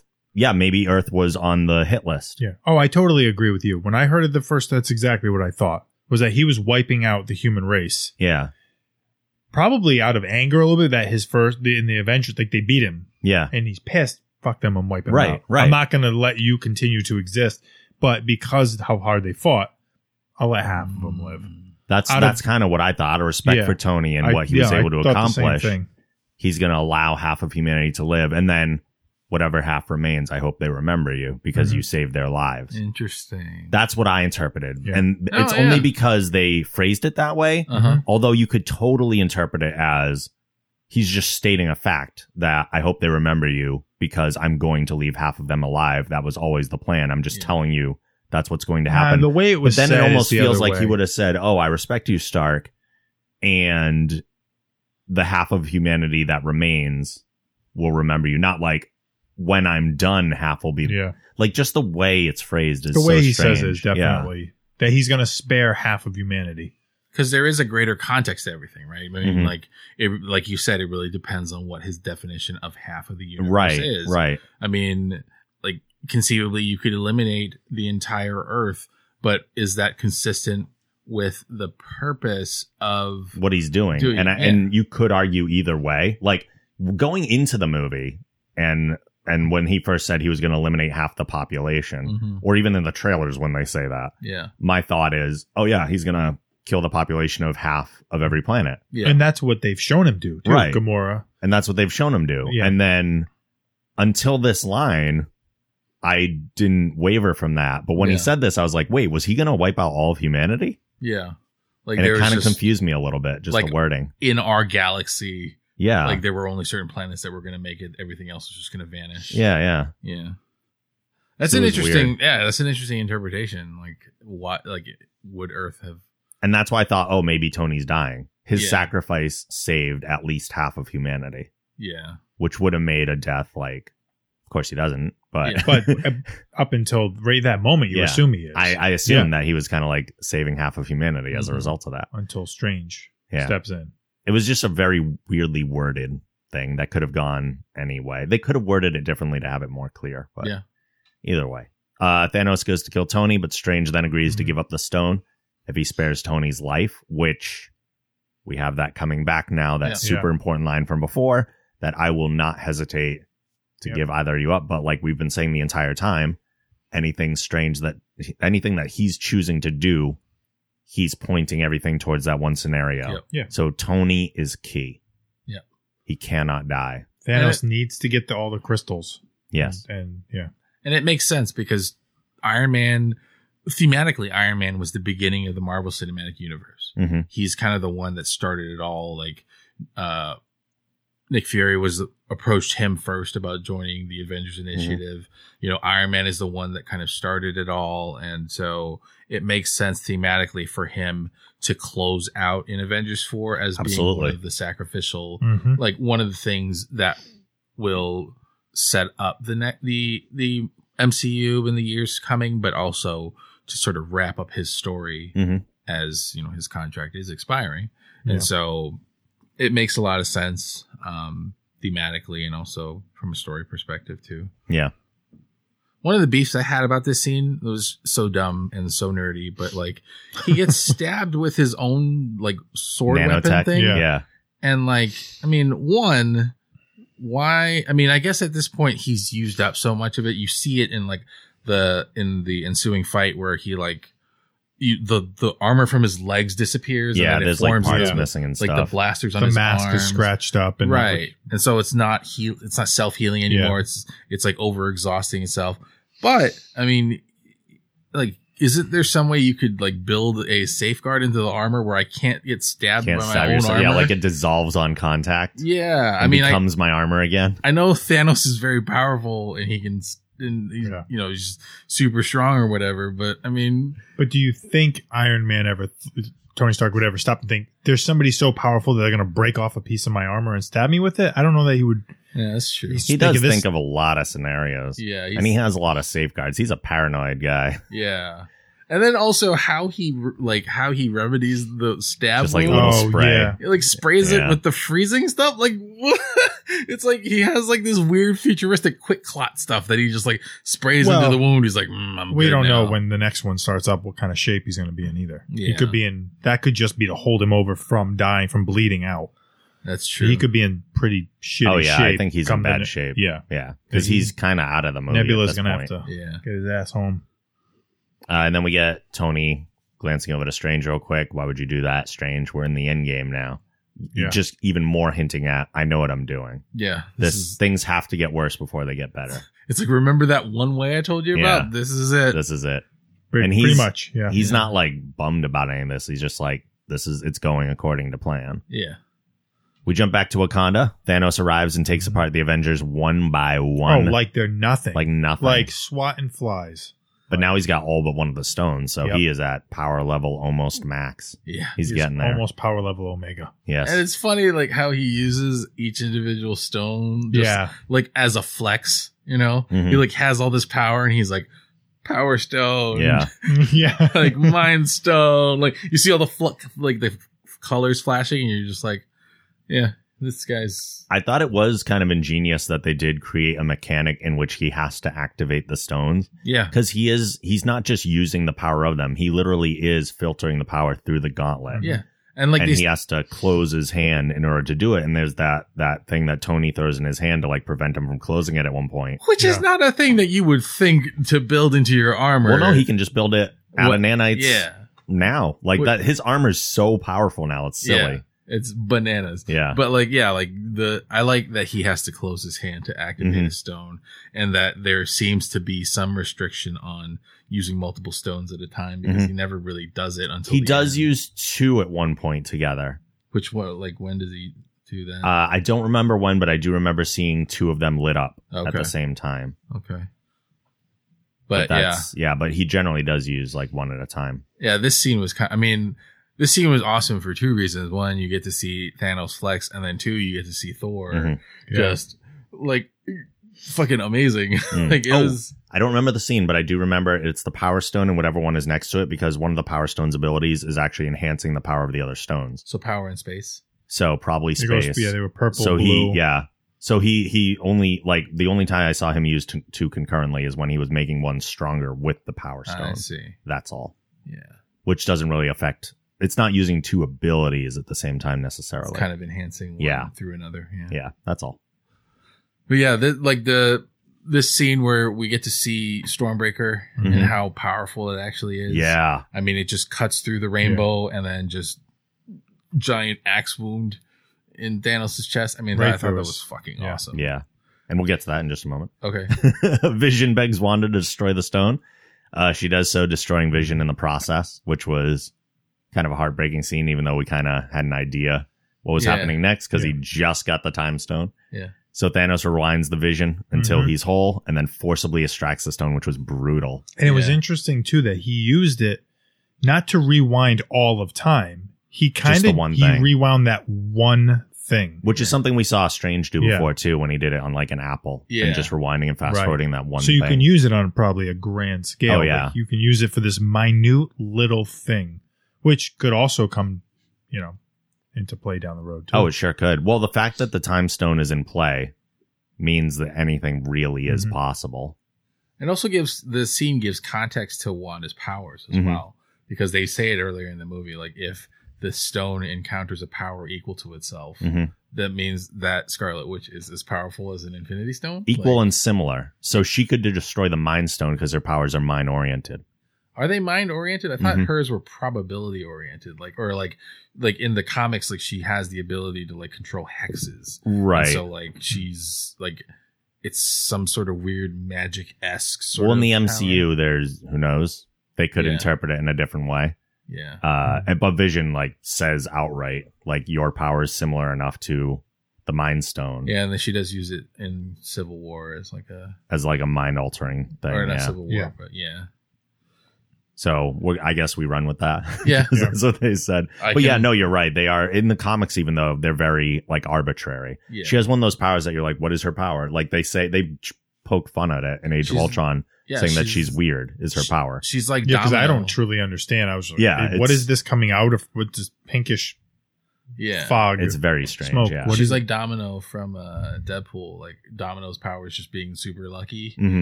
Like, but what does that even mean? Yeah, what does it mean? Right. But I mean, obviously she has the ability to execute on it. But yeah, like, I mean, it's awesome to see that she's this powerful, but also I'm curious to see how they use that, because almost as soon as he adds the Mind Stone, the gauntlet, Thor appears. Yep. Flings Stormbreaker into his chest and like pushes it in there. Yeah, that was so fucking metal. Jesus Christ. Yeah, it was. It's just like the strongest weapon in the universe is being cut. Like the beam from the strongest weapon in the universe is being cut in half by Stormbreaker. And I mean, I knew that Stormbreaker was powerful from the comics. Yeah. But goddamn. Right. Like just to see it like flinging, like flying through the visual. Oh, so good. And then, not being quite dead yet, Thanos is like, should have gone for the head. And then the snap. Boom. Yeah. And then we get a whole bunch of white. Yes. And then, okay, so I said the colors would come back into play. Right. Yeah. This is where they come into play. And this is something I don't know how many people have read about, but it is something that is confirmed by the Russos. The scene we jump to, we see Thanos encountering Gamora as he first met her. Yeah. She asks him what it costs, to which he replies, everything. Mm-hmm. They are in an orangey place because they are inside of the Soul Stone. That's what I assumed when I saw it. Yeah. Yeah. Because if it can take life, I'm assuming it can. Like, Thanos took an axe to the chest. Yep. In theory, he's probably, he should have aimed for the head and killed him instantly. Yeah. But I think he's dying. Took an axe to the chest. Like, getting in the Soul Stone probably healed him to allow him to now continue on. But the Soul Stone also contains souls. Yeah. Meaning that we just saw Gamora is alive in some form. She's just inside the Soul Stone. Right. So when she was thrown off the cliff, she didn't just die. Right. Her soul was transferred into the Soul Stone. Right. And as we're about to see, the mass execution, those people are all not necessarily dead. So time might not have to be the factor. Right. The Soul Stone could be containing everybody who was wiped out. Like, it is a world into itself. It literally is. Like, So in the anybody comics, he they wipes out have with it is inside of there. in the comics they have a place called Soul World. Yeah. That is an entire realm that exists within the Soul Stone, and nobody can get out of it unless the holder of the stone allows them to. And only Adam Warlock and Gamora in the comics successfully escaped from the Soul Stone. Right. So this all happens. We're in the theater. Yeah. It's packed. Autumn's is questioning everything, like trying to understand. You should explain who Autumn is. So Autumn is know. Ashley's 5-year-old daughter. Okay. Who has seen Avengers and Spider-Man. Yeah. Like, this is the extent of her knowledge of. We go into the Soul Stone. The theater is dead silent. And all of a sudden you hear, "Are they in China?" And I'm like, nah. Not soft, not a whisper, as loud as she could say it. Like, she figured it out. No, please. Your Sherlock Neville level knowledge. I was like instantly beat red, and I was like, oh God, why? Everybody's in shock right now, and she screams this out. I would have laughed so hard if I had heard anybody say something like that. That is amazing. Wow. That was, So we come out of the Soul Stone, we go to Wakanda again. And now with a singed gauntlet that clearly the power was used a whole bunch, Thanos disappears into another space portal. We then see Bucky, who just says, Steve, turns to ash. So there's no, I mean, the gauntlet's not destroyed. It's not it's destroyed. Still usable, it's not unusable, but it is damaged. It's damaged. Yeah. A Which whole bunch plays into the fact that there is another gauntlet out there, or there's a mold of it. Yeah, there's the mold still out there. So Bucky turns to ash. Then others begin turning into ash, including Black Panther, Groot, Wanda, Falcon, Mantis, Drax, and Star-Lord. Before Strange turns to ash, he tells Tony there was no other way. Again, pointing to, he points us, this has to happen. This looks like it sucks immensely, but this is the way it has to go for things to get better.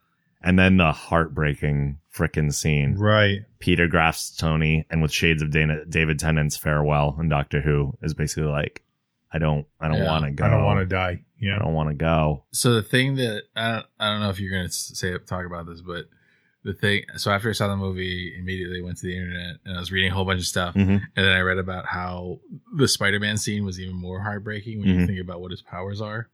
So like, Peter Parker as Spider-Man has Spidey sense. We see it activated, right? And earlier in the movie, or we see it manifest.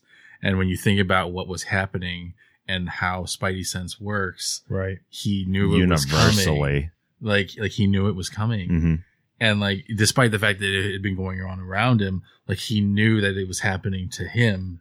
And so that scene where he's like, Mr. Stark, please, I don't want to die. He had to deal with it longer than anybody. He knew it was coming. Everyone else was just like, oh, what's happening? Right. Like he knew that this was going to happen. Yeah. It was like so heartbreaking to hear him in like his squeaky Tom Holland voice being like, oh no, Mr. Stark, no, you know, like just, like after I read that, I was like, oh my God. It's not the thing I was going to mention, but along with that, Tom Holland improvised that entire scene. Really? Mm-hmm.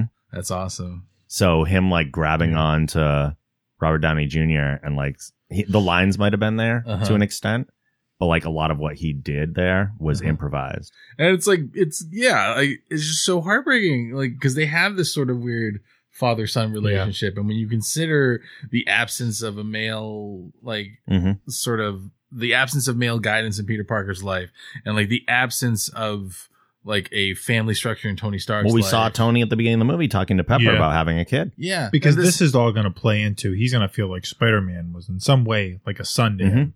Yeah. And so like giving him the armor and all this stuff. Like, yeah, it's just so it was heartbreaking. Yeah. Like it kind of is like, oh, now, so is Spider-Man the Agent Coulson to Tony Stark? Without like, a doubt. Yeah. I mean, there's a lot of Coulsons in this movie. Yeah. There's a lot of like sacrificial Coulsons, I think we can call them, like, you know?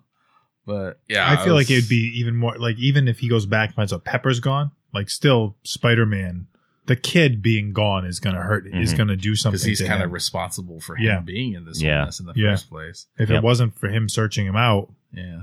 Well, I mean, he still could have potentially disappeared, but Tony just wouldn't know him. Right. That's the whole point. Yeah, Tony's going to feel responsible. Right. Yeah, for this kid. So we then go to an unknown world, and we see the sun rising over that planet. Yep. Thanos emerges from a house and sits down to witness it and just smiles. Just happy. End of movie. Well, because he said that he wanted to do that. Right. Like, absolutely. That's all he wanted. That's what he wanted. Like, balance the universe, watch the sunrise. He said he wanted to watch the sunrise over a grateful universe. Right. So now he did it. This is like another thing that I had read online. Like, do you think Thanos is in the Soul Stone? No. You think he's in the? I feel like he went into it in order to not die, and then he came out of it. Like it healed him. He went, Well, he came out. Yeah, but he had gone into it to see Gamora. Well, yeah, but why bother coming back out just to teleport away with the Space Stone? Yeah, because he teleported away. Yeah. So I think he went somewhere. There, I also heard the theory that maybe he's rebuilt Titan with the Reality Stone. Oh, okay. But I mean, we'll find out. Hopefully, or I mean, it's kind of inconsequential. If it's not like in the Soul Stone. Yeah, I don't care. He could be on any planet. Yeah. It's more so just recreating. He could have built the planet with the Reality Stone just because that's the way he wanted things to end. Yeah. He could have actually built the reality that he wanted. Yeah. We then get the post-credits scene. Yeah. Which, honestly, as I saw like the main credits play out and they didn't do a mid-credit scene, I was like, please be bold. Please be bold. Please be bold and be the first Marvel movie without an end credit scene and leave people on that note. I wanted that so bad.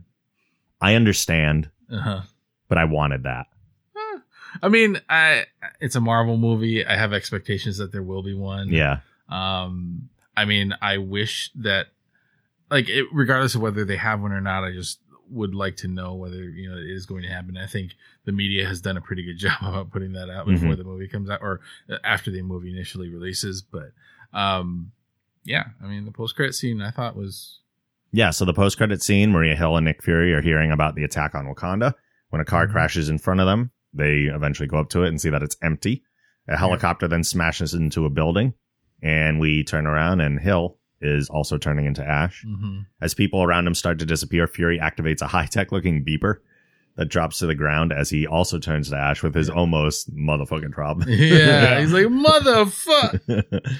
And then the beeper displays the logo of Captain Marvel. Yes. I like that attention to detail that it was a beeper because we know from like stories about the upcoming Captain Marvel movie that it does take place in the sort of the 1992. Right. So that technology does make sense for that time period. Also, like, I'm excited for Captain Marvel because I know she is basically like the Superman of the Marvel universe. She is arguably, one of the most powerful. Like, she's got all the power. Like, I think it's just like her, Adam Warlock, and then like the Celestials or something like that. Like, she's like dumb powerful. Like, she's like she's like the Superman, like she can punch somebody like Thanos into space. Right. So I'm excited to see her. Brie Larson does look pretty good in the set pictures that I've seen, although it's not the traditional Captain Marvel. It is her original costume. It's the Kree suit, right? It's like the one that she gets initially. Yeah. It's her original one. And I guarantee that by Avengers 4, she'll have, if not by the end of that movie, she'll have the traditional one. The colors were there on the beeper. Yeah. So they're definitely going in that direction. It's funny that they would upgrade tech from the 90s to somehow transmit into space, right? Which is hilarious because, like, you could just send an email. Well, we don't know what her situation is either. No, we don't. She was in the 90s. This all happens. That's true. We're going to figure out where has she been, where is she hiding, or where, she could have left Earth on the note of this is the technology. Beep me if there's a problem. I don't know. So we also get the phrase Thanos will return at the end, kind of signifying the fact that this really was Thanos' movie. Yeah. More so than the Avengers. Granted, not everything was from the perspective of Thanos because we had so many other characters that we've been attached to for so long. There was a little misleading with the Russos saying that this was definitely a standalone movie. And some people can go, well, if you look at Thanos' arc, it's a standalone movie. I'm like, well, yeah, but it wasn't just Thanos' arc. Yeah. This is probably, out of every Marvel movie, this is the one that you can't watch out of context. You would understand nothing. That's true. Yeah. There would be so much you'd be missing. Even with the explanation of the Infinity Stones, you'd have no idea the backgrounds of these characters. Their interactions would mean so much less. Yeah. They keep referencing things that have happened in the past that you'd have no idea about.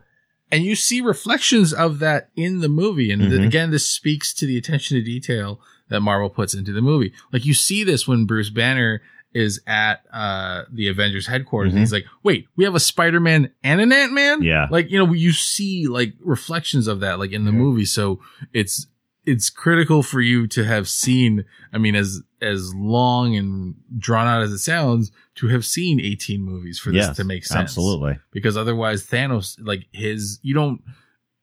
without the context, you don't get the weight of his abilities, the weight of his responsibility. Like, you don't get like the drama behind Iron Man's relationship with Spider-Man. Yeah. So definitely. So originally they had said that this was Infinity War Part 1, and then there was going to be Infinity War Part 2. Right. Then they decided to change that because they were like, well, this is really a standalone movie. Right. And it's not. Can we trust anything they say anymore? No, it's really not a standalone movie. I am curious what the title of the next one would be, because they did say that revealing that too early would give things away for Infinity War. Right. And so, like, leading up to... So, it's strange. So, when is Guardians 3 coming out? 2020. Post Avengers 4. The only two in between are Ant-Man and the Wasp and Captain Marvel. We know Captain Marvel takes place in 92, and we were told that Ant-Man and the Wasp takes place prior to Infinity War. Right. So we will not see the fallout of this movie until the next Avengers movie. Unless a post-credit scene shows something. Yeah. Gets them right up to speed. So, like, we see, like, in the course of the Guardians movies, we see Adam Warlock referenced. Yes, at the end of Guardians 2. So you see him in his pod. cocoon or pod or whatever, right? And so in the comics, Adam Warlock is one of the reasons Thanos is defeated. Like, Adam Warlock is like one of the most powerful beings in this universe. He's one of the only people that can also wield the gauntlet. Yep. He ends up wielding it to some extent. I know in the comics, Gamora is actually not Gamora. Nebula is the one who like defeats him. Is the one that takes the gauntlet away and reverses everything that he's done. And so, but yeah, like, it's interesting to see that Adam Warlock, because he's been quote unquote reserved for Guardians 3, according to James Gunn, that we won't see him at all. Interesting. In the context See, I of thought Thanos. we might. Yeah, that's what I thought. Because he's been sort of in development. And he's so tied into the Infinity Gauntlet story. Yeah. Like, he's a critical part of the sort of second part of it. And so, like, I know I've read that James Gunn said that we're reserving Adam Warlock for Guardians 3. So it's interesting to know that Guardians 3 is not even coming out before the next Avengers movie, because now it's like, okay, so what's going to be your, I guess Captain Marvel will kind Here's of the other thing too, though. Are we being lied to again? I don't even know anymore. And I kind of like that. I don't know. I like when it comes to like logistics like this, I tend to believe like what people say. Okay. Like, I mean, because I've never been led astray by what a director says about a movie. Like generally what they say applies. Like, I mean, trailers have lied to me before, but you know, those are meant to a certain degree to mislead. So I don't know. Like, it's interesting. Interesting. It is interesting. So one of the things that we have the remaining Avengers, we have Captain America, Iron Man, Hulk, Thor, Black Widow, War Machine, Rocket, and Gamora. Interesting lineup. Most of the original Avengers, if not all of the original Avengers. Yeah. Oh, sorry. Yes. Nebula. We don't know about Hawkman or Ant-Man. And because Ant-Man the Wasp takes place before Infinity War, their post-credit scene could have one or both of them turning into ash. Oh, yeah, that's true.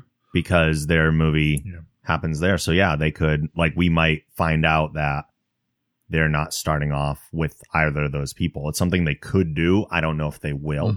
Because Ant-Man wasn't in this one, I feel like he'll get more screen time in Avengers 4. Yeah.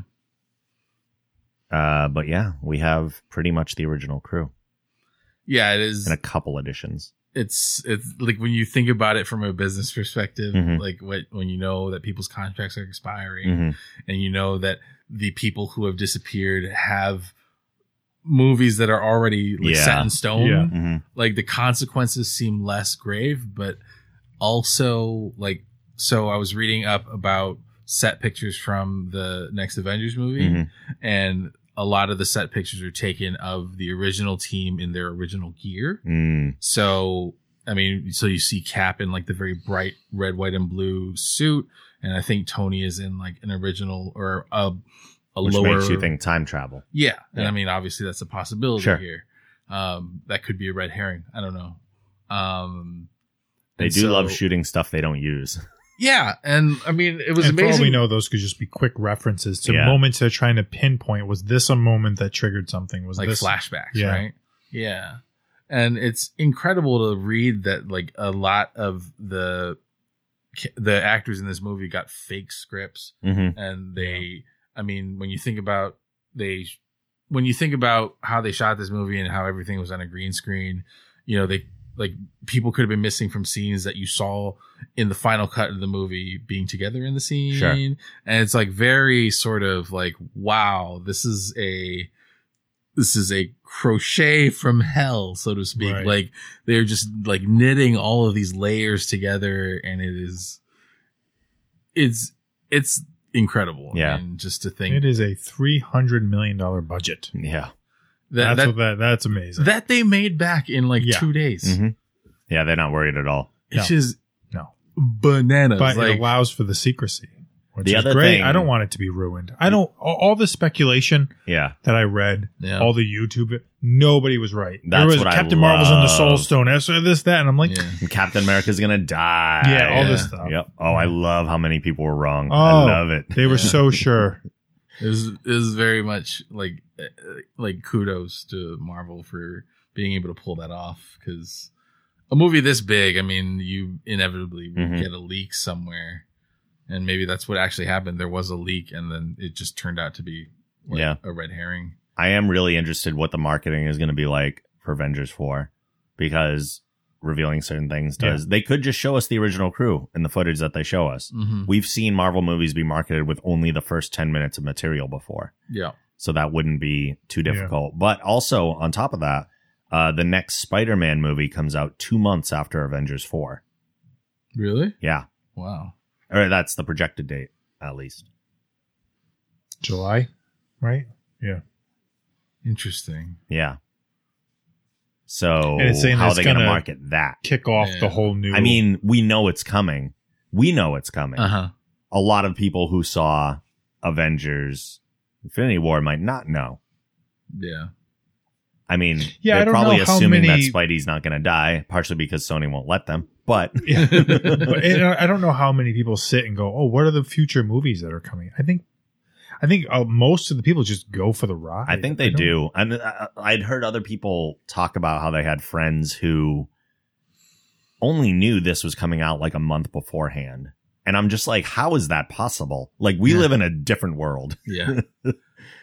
This is this is definitely, I have friends that are not comic book geeks or this like comic book movie geeks at all. Mm-hmm. And they knew that Avengers Infinity War was coming and that it was going to be a big deal. Yeah. Like, we marketed it based on like the pre-sale alone. Mm-hmm. Like, people knew that it was a big deal. Yeah. So, and the fact that Black Panther came out before this and caused such a ruckus in terms that of nobody saw coming to that extent, and that people were like socially aware of in the zeitgeist. Mm-hmm. Like, people knew that Marvel movies were a big deal. Like, it just doesn't make any sense to me that somebody would be like, "Oh, I didn't know that this was coming out until like 2 weeks ago." Yeah, like, that just sounds like a lie to me. Yeah, no, it does. It does. So to start wrapping up and winding down here, I want to go over like some of the issues maybe you had or some of the highlights that you had. So issues first, were there any like kind of glaring things that stood out to you as like, I don't like this? You go first, Wolfie. I voiced my Black Widow issue, right? But the way her character looks, I don't know. There wasn't really anything that made me go, ugh. Yeah. I enjoyed the whole thing. I thought it was just, it was paced well. Yeah, it was. I enjoyed the movie. I've kind of voiced my gripes, sort of about like consistency in certain characters, but for the most part, I enjoyed the movie. There was one thing that stuck out to me literally a week, like yesterday. It stuck out to me, and it was like kind of annoying. So in the first fight scene with Cap, Widow, and Falcon, and the two other Black Order guys, Cap at the end, I think, is left holding like Corvus Glaive's weapon. Oh yeah, yep. Yeah. And then later on, he has another one. Like, he could just have multiple weapons. He pulled it up. Oh, he did? Yeah. When they teleported up, it like goes flying out of Cap's hand and upwards. Yeah. Then I have no gripes. Oh, okay. Other than the ones that I voiced previously, yeah. This is so minor, it's ridiculous that I'm even mentioning it, but I feel like I have to be at least somewhat critical of everything. Some of the characters didn't get as much screen time as I would have liked them to have, namely Captain America and Groot. Yeah, Groot was kind of annoying in this one. Yeah, he was not he didn't play a critical role other than forming the handle for Stormbreaker. He's such a wonderful character, and yet he has not reached that point. Yeah, he's just in stuck. This adolescent. He's a normal adolescent that he's like slightly annoying in the background. Yeah, and I guess that kind of makes sense, but I would have liked to see him do more because he is like, he's fucking badass from what we've seen in like other Guardians movies. Yeah, and I think that if in the next one they're able to pull him out of bring him back, he's coming back as full grown. He's not coming back as baby Groot or adolescent Groot. I think Groot's coming back like as full grown Groot. Full grown Groot, like pissed off full grown Groot. Yeah. Yeah, I think like to speak to that, like, how different characters didn't get as much screen time. Yeah. Like to me, it goes back to sort of the power levels of characters. Like we saw in Winter Soldier and in was it Age of Ultron or Civil War? I think it was maybe Age of Ultron, where like you see Captain America as the featured character, and he's able to accomplish a lot, and he's like, in terms of like, if you talk about like Dragon Ball power levels, like his power level is over 9,000 for that particular context. Right. But then you put him into a greater context where you have people like Thor, like Iron Man juiced up with his new armor, and you have all these other feature characters. Cap tends to be washed out to a certain degree because at the end, he really just is an abnormally strong dude. Yeah. Right? He does, but he has those standout moments too, where like he is showing a power level maybe where he is like he's taking on the Black Order. He is preventing Thanos from closing his hand. Yeah. Like stuff like that. He's like, oh shit. When he has to, there's more strength. Yeah. And it begs the question, like, why don't they feature him more? Well, it's more for me. He's one of my favorite characters in the MCU. So I'd always like to see more of him. Yeah, I felt like he could have taken maybe a more of a leadership role in this one because he is the leader of the Avengers. Like he has that role throughout the MCU and even in the comics. Mm-hmm. So to see him kind of just not as active as a leader I can see how that would be a little bit disappointing. It was interesting too, although we'll definitely, I'm sure of it, see some sort of resolution moving forward to the next one. Cap and Tony never came into contact in this movie. No. So all those issues from Civil War are still there. Mm-hmm. So they're still sort of like not talking to each other, broken up a little bit. Yeah. They just never bumped into each other in the entire movie. Because Bruce is the one that picks up the phone. Right. I mean, they didn't have time to deal with that. But now that the group starts out a little smaller, I feel like they're going to have the time to kind of deal with that. We'll see more of the Tony Cap thing. We'll see Nat and Bruce. Like those little things that they winked at, but didn't necessarily tackle. Killed off enough cast that now you can bring it back to the core issues. That's true in the core group. And the next movie won't be Thanos' movie; it will be the Avengers. I honestly think it'll be something called like Rise from the Ashes, something along those lines. Because something like that would be a spoiler. It's just gonna say 4 Avengers 4, and we're all gonna be like, you got us. We waited for that. The other creative title I heard was Avengers Forever. Yeah, but hokey. that wouldn't be a spoiler title. No. So that's why I think it's something like Rise from the Ashes, something that would literally spoil something from this movie. Now here's like a little sort of curveball. Yeah. So, like, I'm sure you guys have heard at this point that Marvel has sort of finalized their acquisition of certain Fox properties, which include other Marvel properties, which includes the Fantastic Four, which is kind of like the cursed franchise, so to speak, in terms of like comic book movies. Right. And if they were going to introduce something new, what better way to do it than with like an Avengers movie, right? Yeah. I think they're dangerously close to the end of production, though, as far as shooting goes. Right, but I mean, just it's a fun theory to think about. Yeah, Avengers 4, Fantastic Four. Oh, the sure. 4 is written like that you see the 4 and it's maybe in the same font as the. I don't know. It's possible. It could happen. It's fun to think about. It is fun to think about. Yeah, and there's so many. I mean, how do you pick? It's me something where you have to pick and choose who you're going to bring in because now you want to talk about a convoluted mess of X-Men, Fantastic Four, everybody. Yeah. I mean, God. I still wish my on brain some can't handle level it. that the Netflix heroes were integrated into the next Avengers movie. So I was reading about that. Like the Russos were talking to some high school in Iowa. Like they were talking Which to is like where they also verified that the Soul Stone was. Yeah.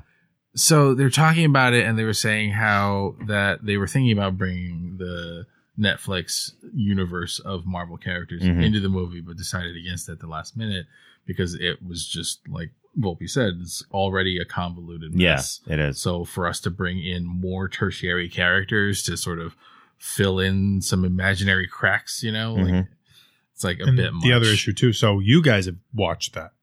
I've only watched the mainstream, the movies, let's call it the top tier. And then you get the next tier. Yeah, and there are people could be like, all these characters. Like, guys? I only know who Jessica Jones is because I watched the first episode because you told me to. Right. And I was, otherwise I'd be like, who the hell? Like, it would just become like, oh my God, what is this? I feel lost. I can't connect to this. But at the same time, if you see those people in trailers, guess how many more subscriptions Netflix is selling. Yeah. True. But also Disney is pulling away, I think. From, they're doing their own thing. Yeah, because they'll be having their own service. Yeah, so they're pulling away from Netflix, so it doesn't make a ton of sense, but... True. Yeah. Another one was that Hulk was noticeably absent, who is my favorite of them all. Again, I understand why. We're saving him. Yep, He's they're coming. building up to... I just missed his battle presence. Yeah. The Hulkbuster armor wasn't enough of a substitute for me. And, they did mislead us with the trailer. They did. Especially that title shot. Yep, he's in where there. you see him running in. Absolutely.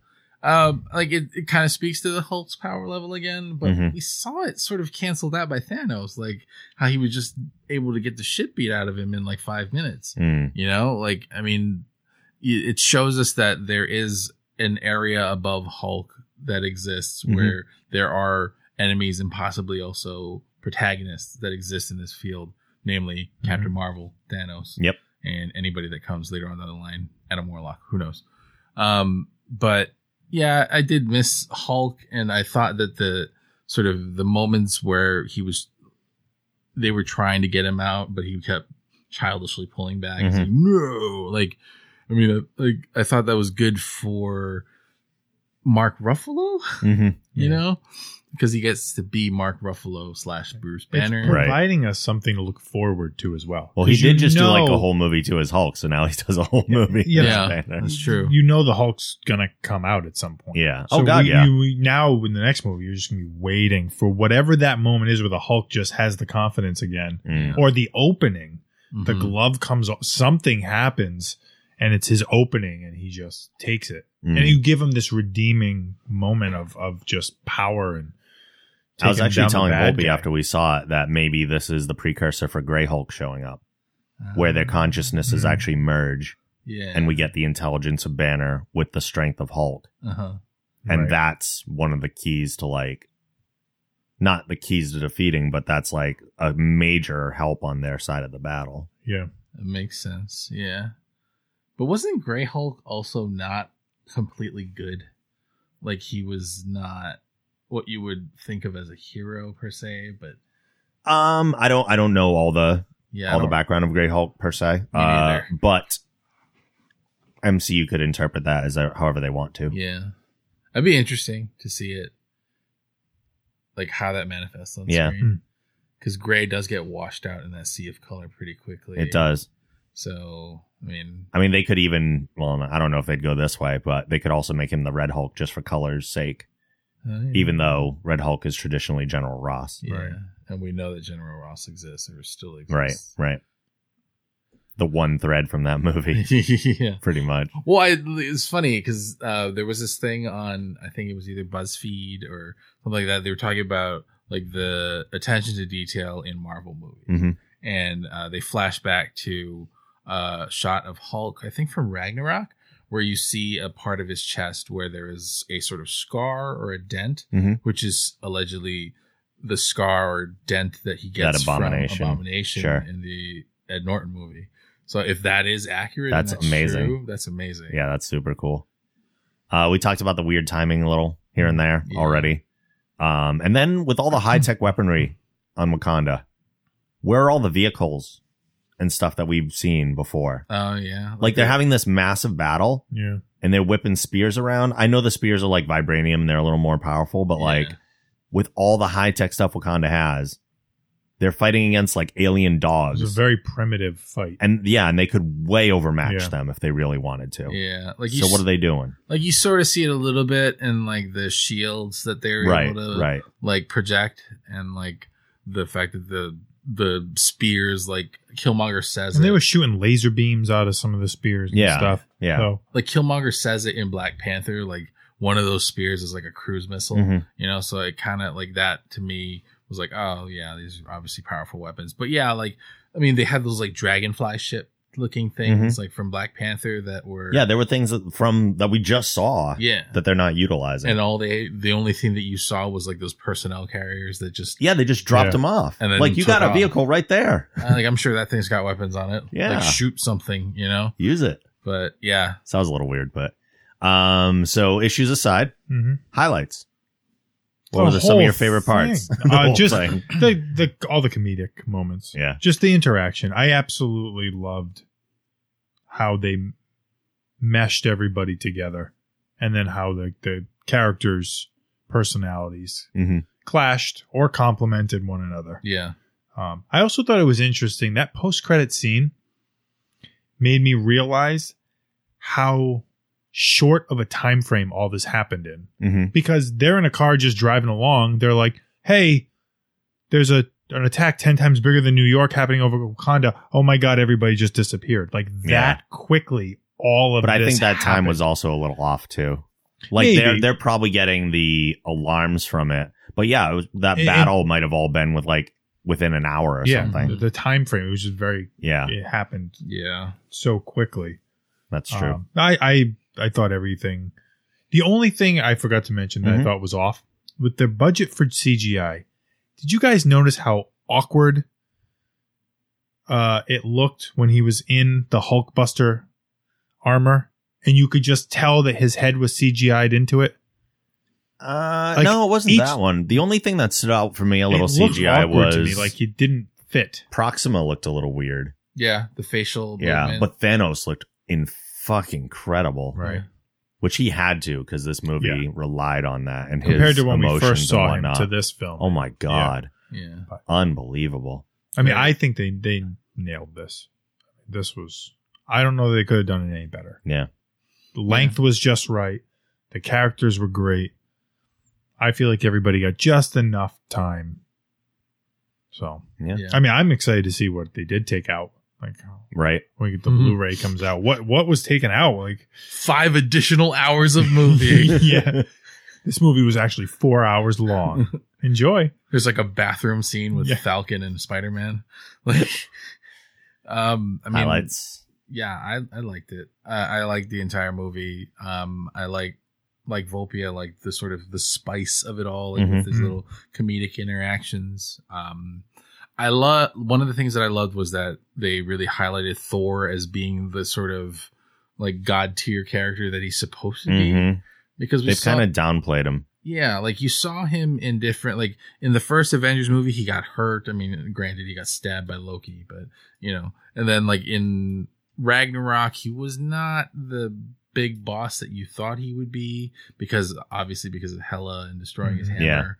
But like, it seemed like with this renewed purpose, with Loki dying and then getting his new weapon, that he's somehow now like the sort of engine that drives the Avengers in this particular, not drive, that's not the right word, but you know, like he is sort of like one of the big hitters on the team. He's going to have the leadership role that he should, as a god, should have. Yeah, like he's very, like this is very much solidifying him as a god rather than just as a like an Asgardian, so to speak.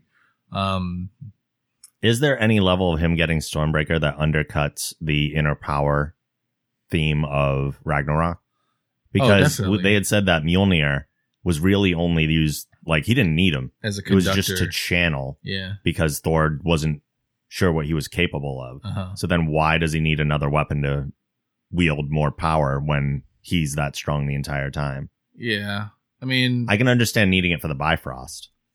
True. But it does kind of undercut a big theme of Ragnarok.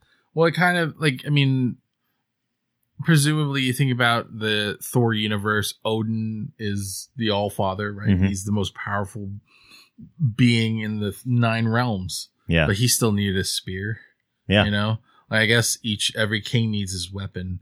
And they even kind of impress that when they meet up with Peter Dinklage and they say, and he says like, oh, this would be a weapon for a king. Right. You know, this would be, you know, and they call him Stormbreaker. But, like one thing that I did not notice before, but only noticed after, the introduction of Stormbreaker was that, so in the comics, Stormbreaker is not Thor's hammer. It's Beta Ray Bill. It's Beta Ray Bill's. Yeah. And I didn't remember this until I saw the movie, but Beta Ray Bill is a reference that they made in Thor Ragnarok on the He's building. one of the heads on the building. He's one of the heads on the building. Yep. So he's obviously a part of this universe. Right. So I like that they sort of dropped that in Ragnarok and now reminded us again through the name of Stormbreaker in Avengers Infinity War. So I like that. Something we could see in the future. I'm not holding my breath waiting to see Beta Ray Bill. But yeah. I mean, that's such a weird character. Yeah. But I mean, the fact that he is as powerful and as worthy as Thor is kind of awesome. Yeah. I mean, Thanos, like Josh Brolin, for being as standoffish as he has been through the press junkets, like it's so weird. Like just seeing him on like Kimmel and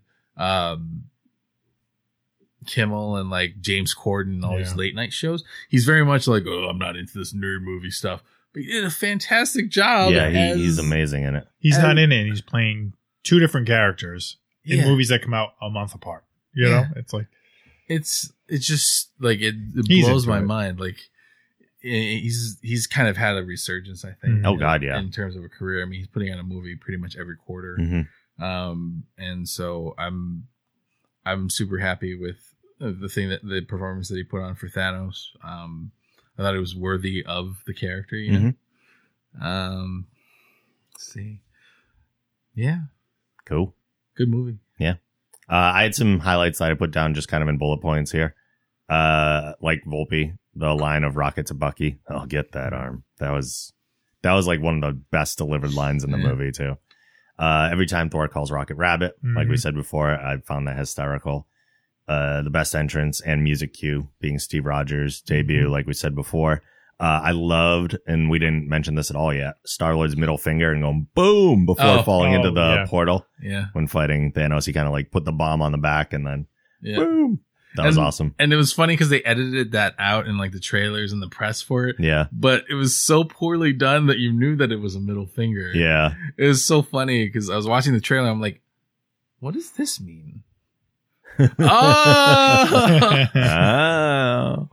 Doctor Strange battling Thanos on Titan. I love that whole sequence. Not just because it shows how powerful Strange is, but visually it was just so cool. Yeah. And then my favorite visual in the entire movie is when Thor originally comes in on the Bifrost, but then he like leaps up and you see all the dark clouds behind him with his eyes glowing and everything. I was like, yeah, that was a comic book shot right there. Yeah. And it was so good. Man, Thor really had a movie. This was like, he did. This was a great movie. I enjoyed him more here than I did in Ragnarok. And I put Ragnarok down. It's not that I don't like it. It's that it wasn't what I wanted. It's just too goofy. I like Ragnarok. Yeah, a lot of people do. I know I'm in the minority. Hey, I'm Korg. But Infinity War, yeah, friggin' amazing movie. All right, we're gonna get out of here before we are as long as the movie itself. So please head on over to the newly designed geekgeneration.com to see everything else that we do over there. If you use iTunes, please rate the show and write a review. We always appreciate those. You can watch our live gaming podcasts, cooking, game shows, and more at twitch.tv/thegeekgeneration. You can send emails to podcast@thegeekgeneration.com. And as always, the show theme is provided by Machine Supremacy. A link to their site can also be found on our site. We'll be back soon with more geeky stuff for you, and we will see you then. Later.